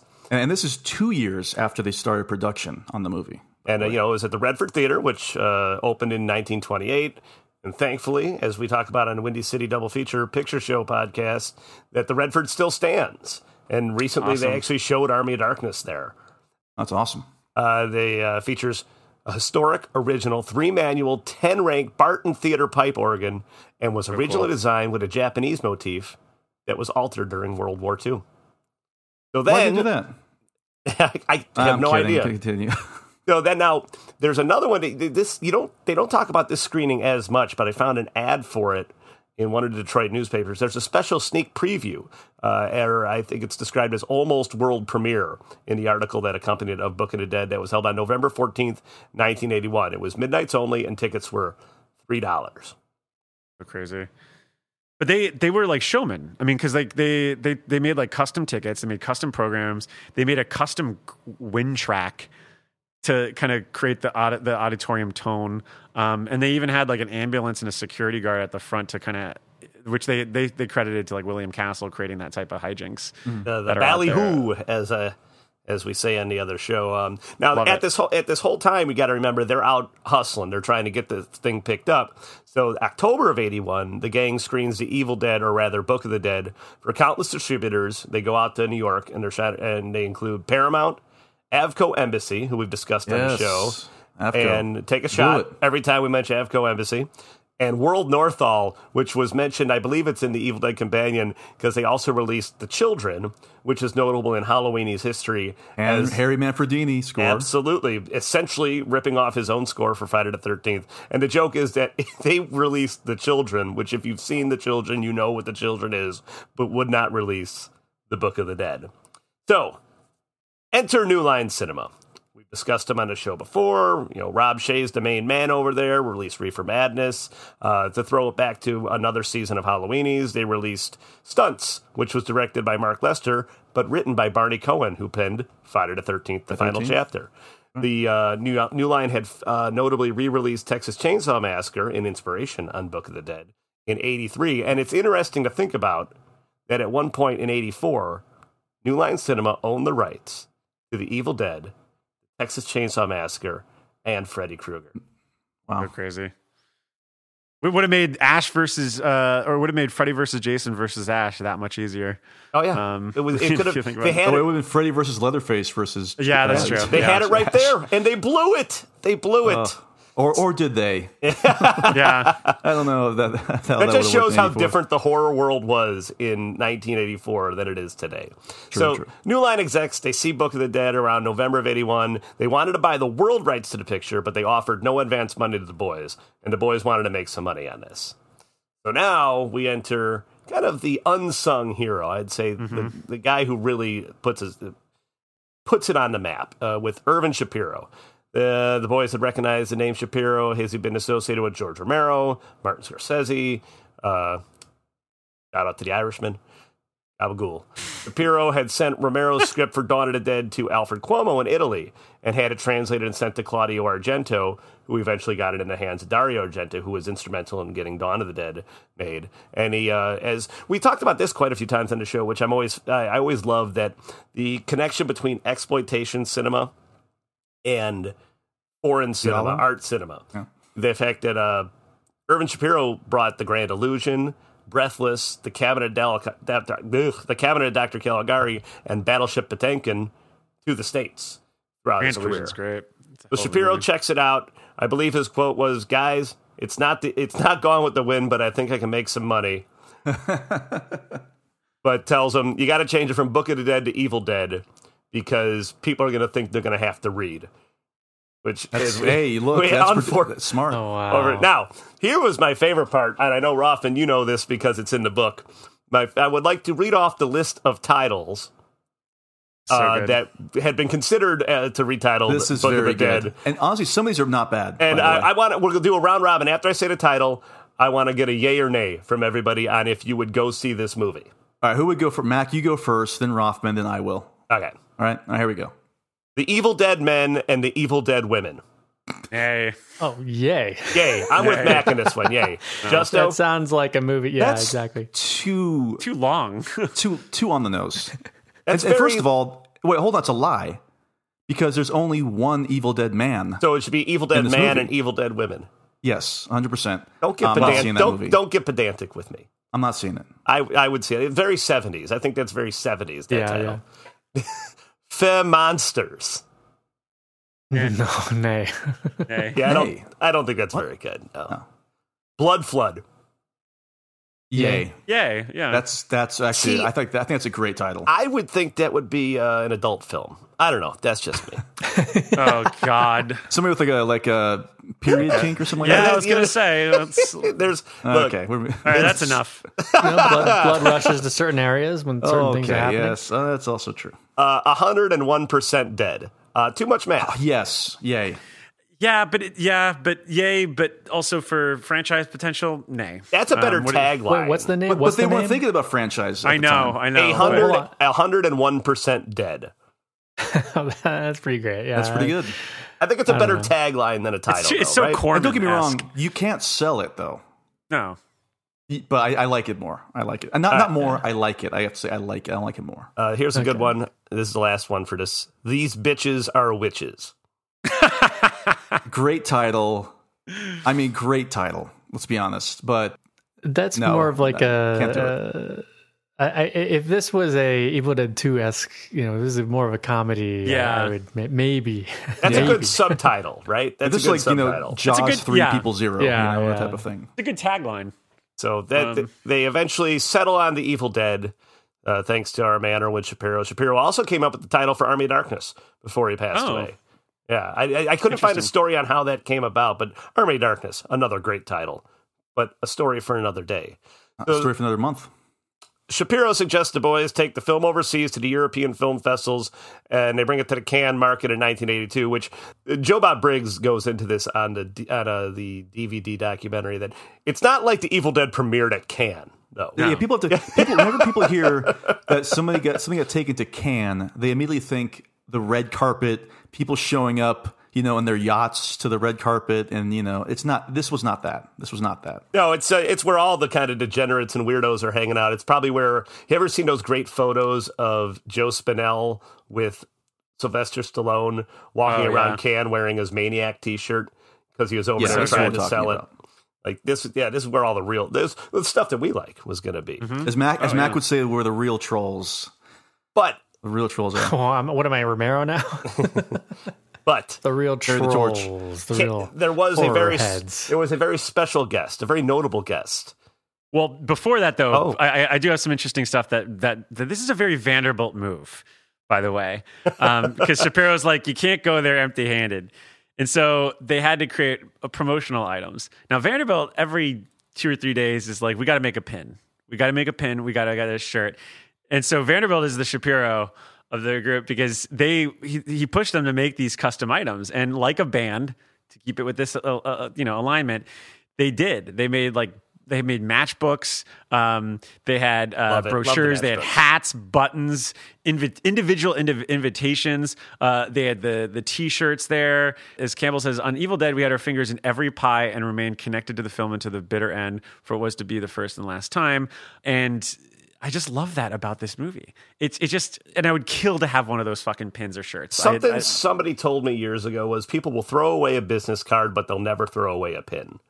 Nope. I can't. I still have a bunch of random pins on my best right now. I don't know who I can attribute that to, but I have taken that to heart, and it's true. And people remember it. People, even if they don't like a pin, like even if they don't know what it's for, they will put it on their jacket. Well, you know what it is? It's smaller than a business card, but it's still a product.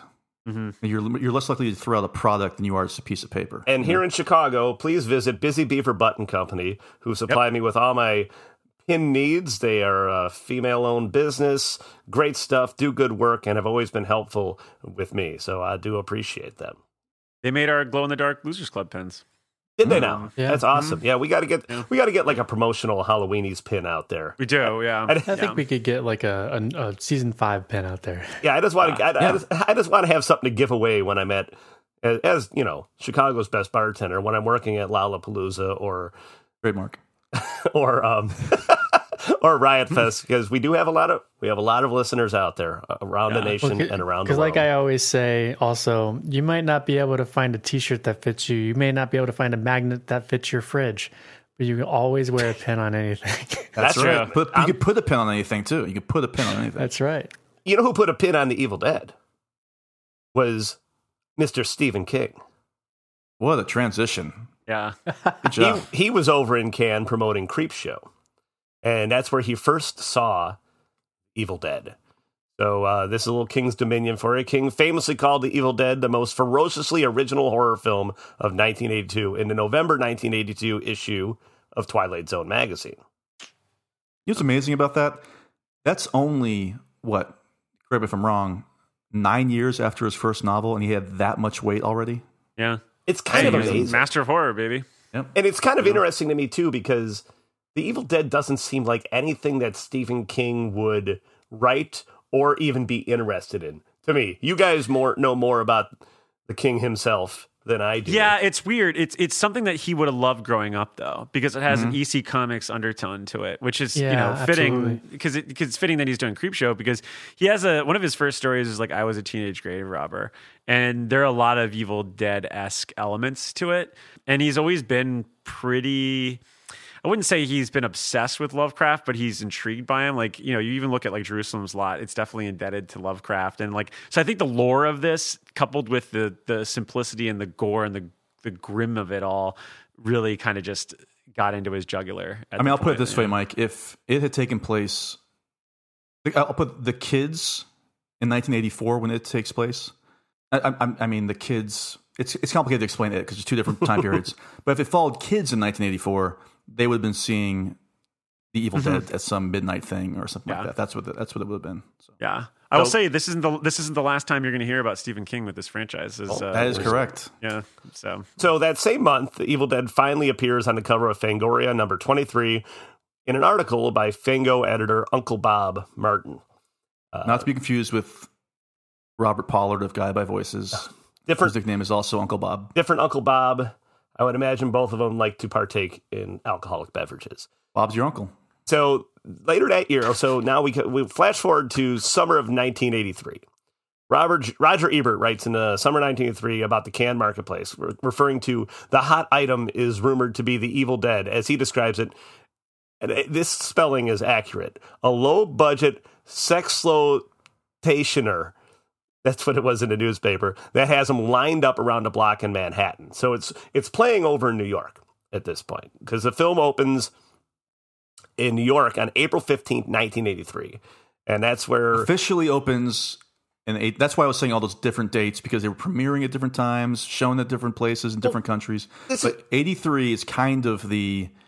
That's when it comes to the States, because, and even then it takes its time getting around. I think for those young bloods out there that listen to us, movies didn't always have, especially something like The Evil Dead, didn't have a national release off the bat.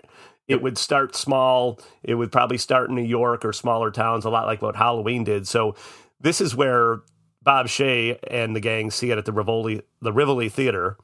And this is where it's notable that the Evil Dead is released without a rating. And this is something worth mentioning because, so the NC-17 rating comes around in 1991. Mm-hmm. But before that, anything with, our movies you could get into with a parent. X-rated movies you could not. You couldn't bring your kids in there.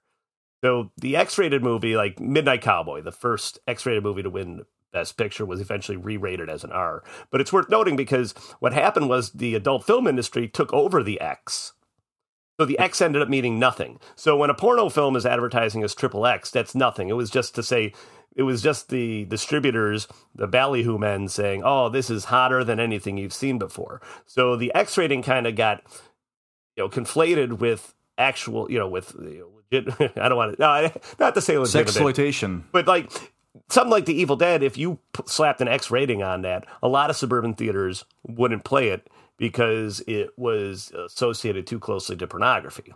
But I mean, even this is right before PG-13 was even around, so it was so hard to rate these things. It was G, PG, or you jump all the way to R. Right, and that's then, it. And then to X, which it was why the NC the death knell for producers. If they got X, you were fucked.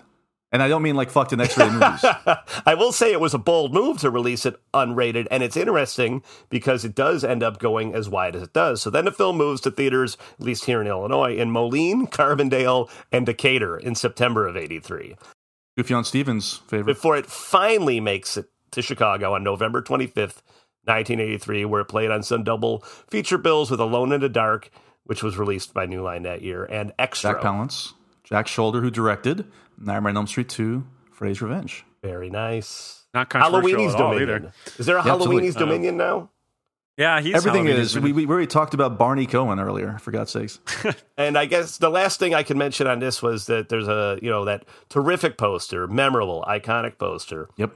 Was designed by Mark Skolsky, who I don't know if he did any other work, but he notably designed a poster for 1982's The Border, starring Jack Nicholson. And I know that poster too. Yeah, that's weird that he would. He's only done 2 posters, and one of them was a Jack Nicholson movie. Those are the only 2 I could find God. because I don't think there's poster artists are, I think, maligned, by the industry. I think we need to know more about poster, which is why I always make it a point to try and track it down for our episodes. But the artwork, I think it's great because the only people, honestly, whenever you think about posters, people go, "Oh, Drew Struzan." Yeah, but there's so many amazing posters out there that and don't get enough credit. When you find out stuff like the same guy who did Silent Night, Deadly Night, Bruce Klieger, did The French Connection, that just makes my day finding stuff out. That's like so weird. So, I 100% agree with that. The artwork's based on promo shots that Erwin Shapiro suggested the boys take, because a lot of those promo shots are just stills that were taken right out of the movie. But it's notable because the photos feature Bridget Hoffman, who a voice artist who would work with Raimi, again, on Darkman and Drag Me to Hell, amongst other movies. And the hand on that poster is Bruce Campbell's. Yeah. How about that? That's pretty great. Thank you very much, Mike Vanderbilt. I knew you'd come through on that. It should be noted that Bridget, it's probably the second Linda of many Lindas to come. Yeah. Oh my God, she is a Linda. That's right. She's a Linda. I mean, technically a Linda, because there's photos of her and Bruce on a lot of those other photos. That became artwork for VHS releases later on. I love those photos too. I just love they're great. On the set, they have that kind of, it's not uncanny valley, but there's something about it that just, it's delightfully low budget and very stylish. Well, speaking of a low budget and money, Vanderbilt, this movie, for as inexpensive as it was, it did go on to gross $2,400,000 domestically. And here's the thing, though. Box Office Mojo is not necessarily correct because it says that the worldwide box office gross was $2,661,944. But a lot of other reports actually say that they believe that the international markets officially forgot to add a 0. No joke. Which means that it's possible it actually made $27 million, not $2,700,000. The accounting remains to be subpar. Why can't people figure this stuff out? It's been 40 years. Everything else is out there. We can't find out how much money this freaking thing made. It's accounting. I mean, look at our last president. It was hard enough to get some accounting on his behalf. So I mean, it's we have. I imagine studios couched a lot of this shit, and I mean that's why when we talked about the Halloween budget, it's just impossible to nail down an actual budget. And well, I do think the bottom line though is that it's far exceeded that with rentals, with VHS purchases, and with the 17,000 special collector editions, DVDs, Blu-rays, and everything else. So it hits theaters in 83, but it also hits home video that same year. And I think a lot of people remember this one. We talked about it a little bit earlier in the show. The first Evil Dead release was released on home video through Thorn EMI in 1983. They were established by, they released several films, or rather, they were established in 81, released several films from Orion, New Line and Universal, and they joined with HBO in '84. So it's not. I don't want to cut you off, Vanderbilt, but it's also important to know that people make this mistake all the time. This is not the same Thorn that is referred to in Halloween: The Curse of Michael Myers in 1995. This is different. It's Thorn EMI. This is a wholly innocent distribution studio. So Justin, go ahead. Let me write that down. Yeah, please write that down. For the future. Don't confuse people. Don't conflate this. There goes that. I can cut out a paragraph in my notes now. All right. But here's an interesting story, and I'm sure you guys did some research on this too. I imagine Mike knows about this one, so he might want to jump in too. So overseas, the film's released by Palace Video. I should mention about the Thorn EMI one. It was the most stolen VHS from video stores for years because it was so hard to find. Because I believe this was out of print maybe until Anchor Bay re-releases it in 1998. But that could be a complete lie for me. But overseas, the film's released by Palace Video, who was established in 1982 by Stephen Woolley and Nick Powell. So in February 3, it goes to home video and theater simultaneously because they felt... Oh, look at this. Day and date over here. HBO Max. I love it because they said... And what they say is it's two different audiences. The people that go to the cinema are a little more highbrow. The people who rent videotapes are lowbrow. And they are trying to hit both markets at the same time. But Sam Raimi and the guys ended up in some hot water over there. Mike, do you have anything on this? I do, yeah. So this is a Scotland Yard controversy, right? Yes. Yeah, so Scotland Yard had declared Scotland Yard had declared the movie to be obscenely bloody. Well, this is a video nasty. One of the famous video nasties. Yeah, and so Nick Powell was arrested for violation of England's Obscene Publications Act. This didn't happen until early 1984. The film had played to audiences for more than a year, but during that year, numerous OPA cases had been brought against video dealers in the UK. So even though the film had been given a British Board of Film Classification Certificate 18, it was passing it suitable for people over 18. It's such a fucking mess. But anyway, trials on these charges, they actually began in 1984 in November. And 5 of the 7 brought acquittals for the dealers. So Crown persisted in its persecution of the movie, and this led to Powell's arrest. However, even before his case could be brought to trial, the judge had dismissed it decisively, and because he kind of felt that the frivolous prosecutions bring the administration into disrepute. What's crazy is that Powell was set free with an apology, but Raimi... They flew him all the way over there. They flew him all the way over there, and he took a train to Liverpool to be at court. He's sitting in court, and then the defense is Mr. Raimi, what is the deal with your film? Well, they said Violent, the intention excessive. of the filmmaker is not in question here. We don't need his testimony. So, he's tired as hell. He went all the way over there. And they're and he didn't have to do anything. So I hope that he got some bangers and mash or whatever out of that trip. But It sounds like they put him on they got him on a plane. They brought him to court. They looked at him, and he went. It looks like he sounds like he got right back on the plane. Yeah, it literally feels like the beginning of a Monty Python sketch. Well, to be fair, he did show up wearing a Sherlock Holmes outfit, playing with dolls. Oh my god, he probably did. Get him out of here. He said, insane man. I say something about Scotland Yard. Eh? God, Playing with the dolls. But one more addition to that, there was great poster art design for the British release by Graham Humphreys.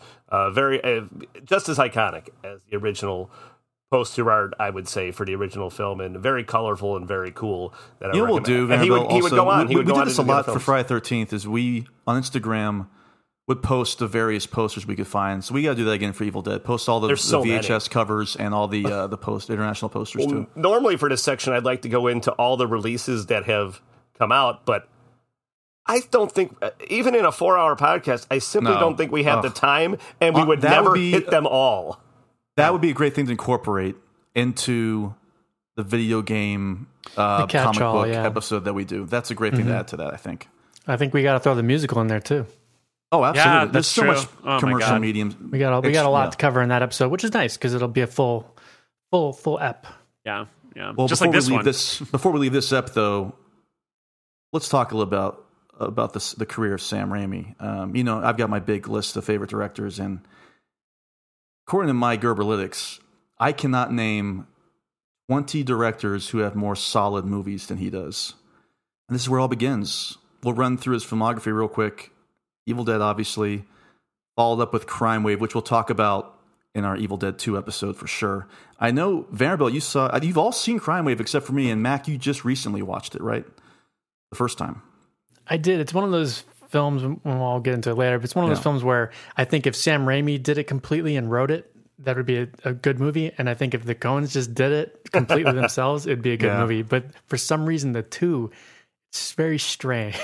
Strange. Everything's dialed to 15. I saw it on Encore. Used to show it in the 90s, and that's where I first saw it because I had read about it for years.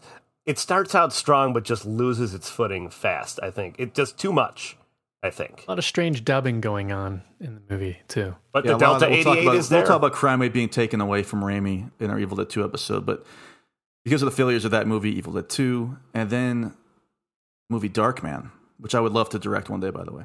Oh, interesting. It seems like you have to get in line. Yeah. Well, I don't want to remake it. I want to do like a legacy sequel to Darkman where he fights like a supervillain, like, I don't know, Lightman. Yeah, I remember you talking about that. Yeah. Oh, interesting. I think we could film our own version of Darkman here in Chicago. Yeah, let's do it. We'll get some shemps.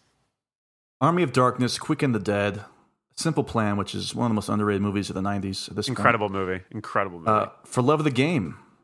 I think did we talk about the off mic or on mic? I think we're talking on mic. Definitely on mic. That's an underrated movie, though. Like out of his canon, I feel like. I like Kevin Costner in a baseball It's movie. fun. He only does it once in a while. The Gift, which is kind of a return to horror. It was a return to horror. Kind of, yeah. It's a dour movie, though. Fuck. Yeah, it's not a fun time. Even more dour than A Simple Plan, I would argue. Then the next 10 years of his life were taken over by the Spider-Man franchise, which changed a lot over the next 20 years of filmmaking. Drag Me to Hell, which was, in my opinion, a glorious return to the Evil Dead days. And you can almost argue that it's part of this canon. It's one Necronomicon away from being an Evil Dead movie. Yeah. Honestly. Just like Jason Goes to Hell. Yeah. Which actually has a Necronomicon in it. It does, yeah. And then, and this is a decade ago, Oz the Great and Powerful, and then that's it. One day I'll watch that Oz movie. It's not great. I have no desire to watch it. It's a bit of a mess, but you do have the reunion of the Evil Dead, the Ladies of Evil Dead. That's right. That's fun. Yeah. They do step out at the same time together. That's cool. And he's got the big Doctor Strange and the Multiverse of Madness coming up. Apparently, Bruce Campbell's back in a cameo in that. David Lynch. We'll see if this is any of his, his quirks in it, because I think honestly, if you look at it, a lot of like great filmmakers have made Marvel movies, and as much as I like a lot of those Marvel movies, it's very rare to say, "Oh, this must be a Kenneth Branagh movie," or "This has got to be a Sam Raimi movie." I feel like it's still going to be that Marvel look and everything else to it. Maybe I'm wrong. Hopefully, I'll be wrong, but we'll see how it turns out. Yeah, I mean, one thing we also have to bring to mind is that he really never ditches the genre sensibilities, because throughout the 90s, he pretty much carves out genre television with Xena and also Hercules. And then he goes and directs the pilot for Ash vs. Evil Dead in the teens and all, which honestly is the last thing we really got to see, other than he did like a thing for 50 States of Fright, which is for Quibi. I never saw it. I never really, chased after it or anything. But I don't know. Raimi's career is so interesting to me because it's like, I feel he had such a strong run, and I don't know what happened with was it Oz that really caught him to that there was all right, I'm just going to stick to being a producer after that because it was a lackluster return. But even then, I almost wonder if it really was the Spider-Man movies that kind of just killed him, because I feel like Spider-Man 3 was just such a... It was not the movie he wanted to make, and he was vocal about that going into it. Yeah, so I wonder if it was just like the big Hollywood machine that finally just chewed him out at that point, and he had been so lucky to be able to work around it for that long. It happens to all of them. It happened to John Carpenter, it happened to Romero, it happens to all of them eventually. The Hollywood machine, especially what became as the years have gone on and what it continues to be. But it must be discouraging as a visionary filmmaker like Sam Raimi is. But it's weird to me because it's like he comes back 2 years later with Drag Me to Hell, which is such a fucking home run, and I don't get. But it didn't do great at the box office. True, but yeah, I guess that's it. I guess I at love that point, movie to death, but Hollywood speaks, and they're like, "Nope, we won't let you do that again. You have your shot." And Ugh. But all these movies end up becoming like Darkman wasn't a hit either. People love Darkman. He knows he's making good movies. They just might not always hit at the moment they come out. You know what I mean? Mac, any final words on Sam Raimi though? Well, just that he was also responsible for Mantis. Yes. I liked Mantis. I remember that. And also executive producer on American Gothic, which I love. Oh, interesting. Very controversial CBS show in the mid-90s.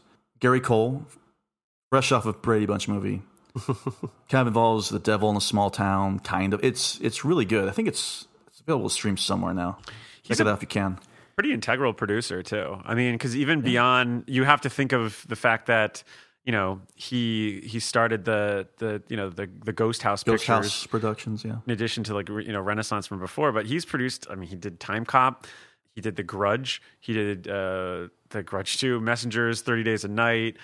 He produced the Evil Dead reboot, obviously, and Don't Breathe, the Poltergeist remake. He produced Crawl, which was fucking great. Yeah. Alexandre Aja's Crawl. So, I mean, he's been busy.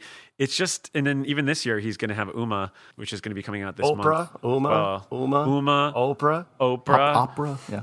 That's a reference to David Letterman. Mm-hmm. Oscars. The would-be Tonight Show host. I don't know. I still am just so curious about the whole Spider-Man 3 thing. I thought that was so fucking overblown. Like, because when you think about like shitty sequels out there, like everyone equates that to The Last Stand. It's not The Last Stand. It's not. Like you guys know I like that one, right? I like Spider-Man 3. There are parts of it that I think are great. I think that the Gwen Stacy shit sucks. I think the Sandman gets a little too repetitive with the Doc Ock thing, but like, trying to, especially the fact that what they do with tying it to like the origin and everything. But man, like I actually really like Topher Grace's Venom. I think it makes more sense. You like Topher Grace a lot. You might be his number one fan. Topher To be fair, I am his number one fan. This isn't like I normally don't like Topher Grace, but I thought he was great as Venom.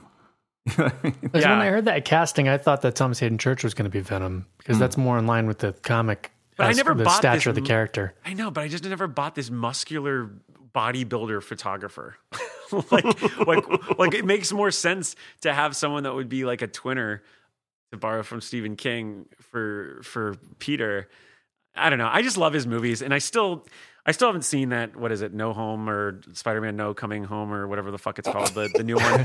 Because I'm so burnt out by superhero movies, but like Spider-Man 2 is just, I still think is the top 3 superhero movies of all time. And I will say though, that's fantastic. Not to go off on too much of a tangent, God forbid. It is tougher to watch some of those 2000 superhero movies than it is to watch like a 1980s superhero movie. Because the CGI truly is not there. Yeah, it's not great. It's not At great. the time, I remember thinking, they finally got it right for Spider-Man 2 after the kind of wonkiness of Spider-Man. But man, if you watch the finale for Spider-Man 2 now, oh my God, it's a tough hang. So I'm curious to sit down, maybe watch them all again, and just try to be like, okay, I've got to put myself back in this mindset. During COVID, I watched Spider-Man 3 because I hadn't seen it probably since theaters.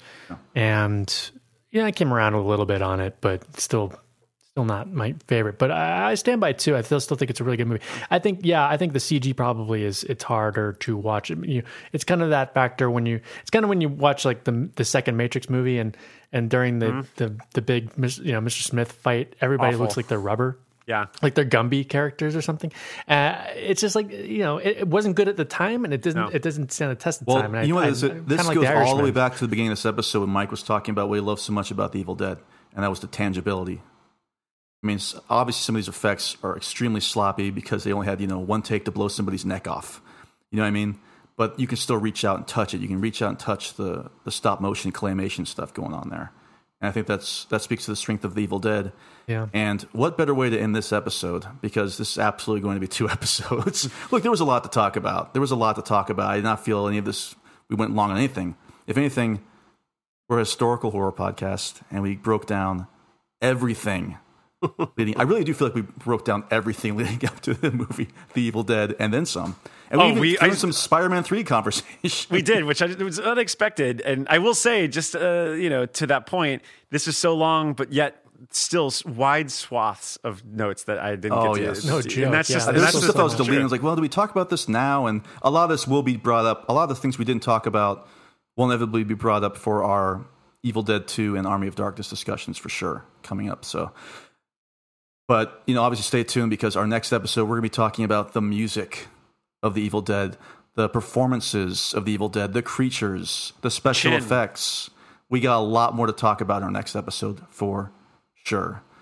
Anybody want to give any brief plugs? And I mean brief. Let's not go for 10 minutes of plugs. Let's go. Vanderbilt, talk about Windy City. Oh, yeah. Follow Windy City Double Feature Picture Show, where we talk about double features that played the Chicagoland area. The Evil Dead, as I said, played Chicago with Extro, which is worth noting if you ever check that one out. So check this out there. And don't forget to check out Centerfold, revealing culture through Playboy magazine. Is Excellent. your theme song my memory has just been sold? Don't want to get sued. That's copyright. Jay Gals, the ghost of Jay Gals is going to sue him. Yeah. I couldn't remember the artist, so I had to sing Peter it. Sorry. Wolf was the singer, though. That's right. Rothman, speaking of ghosts, talk about a little bit of Stephen King podcast that we're part of. What a seg. Yeah, well, we're going to be talking about Dreamcatcher, which doesn't have any ghosts, but they do have some spooky aliens. So stick around for that one. It's going to be as crazy as the production for Evil Dead. Matt Keith, I know you're starting to work on some more music again as well, correct? Yeah, that's right. It's MackenzieJames.bandcamp.com. You can also follow me on Instagram at Wolfman_Mac_Gerber. And throwing my weight into Evil Dead this year, and working on a bunch of other creative projects that if you live in Chicago, you might be able to check out eventually. But yeah. That'll be on snufffilms.com. For more. I'm kidding. Nobody's being murdered I for said real. Don't say that yet. Don't give them the website yet. I blew the website. Yeah, and be sure, if you're just joining us for the first time, please be sure to check out our back catalog where we've covered all of the Halloween movies, all the Elm Street movies, Scream movies, Friday the 13th movies, and be sure to definitely check out our Patreon, patreon.com/HalloweeniesPod. We talk about a lot of non-franchise horror, and we've got almost dozens of audio commentaries for your liking, with some special guest call-ins here and there. Some who have been dead for decades, some who are still with us. Some Deadites there, yeah. And so part 2 will be coming up a little bit later this month. But until then, we do hope that you will join us. Join us.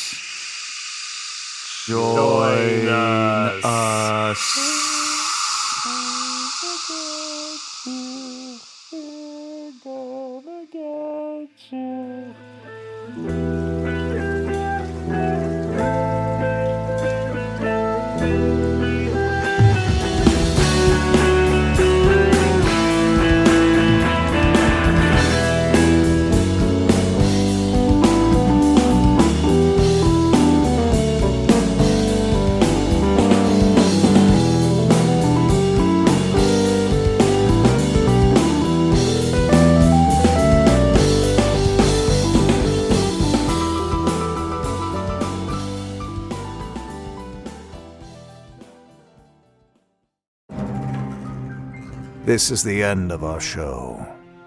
For now. We hope you enjoyed this production. If you like our programming, consider searching for other Bloody Disgusting podcasts, such as Creepy, Horror Queers, The Boo Crew, SCP Archives, Nightlight, Margaret's Garden, and more.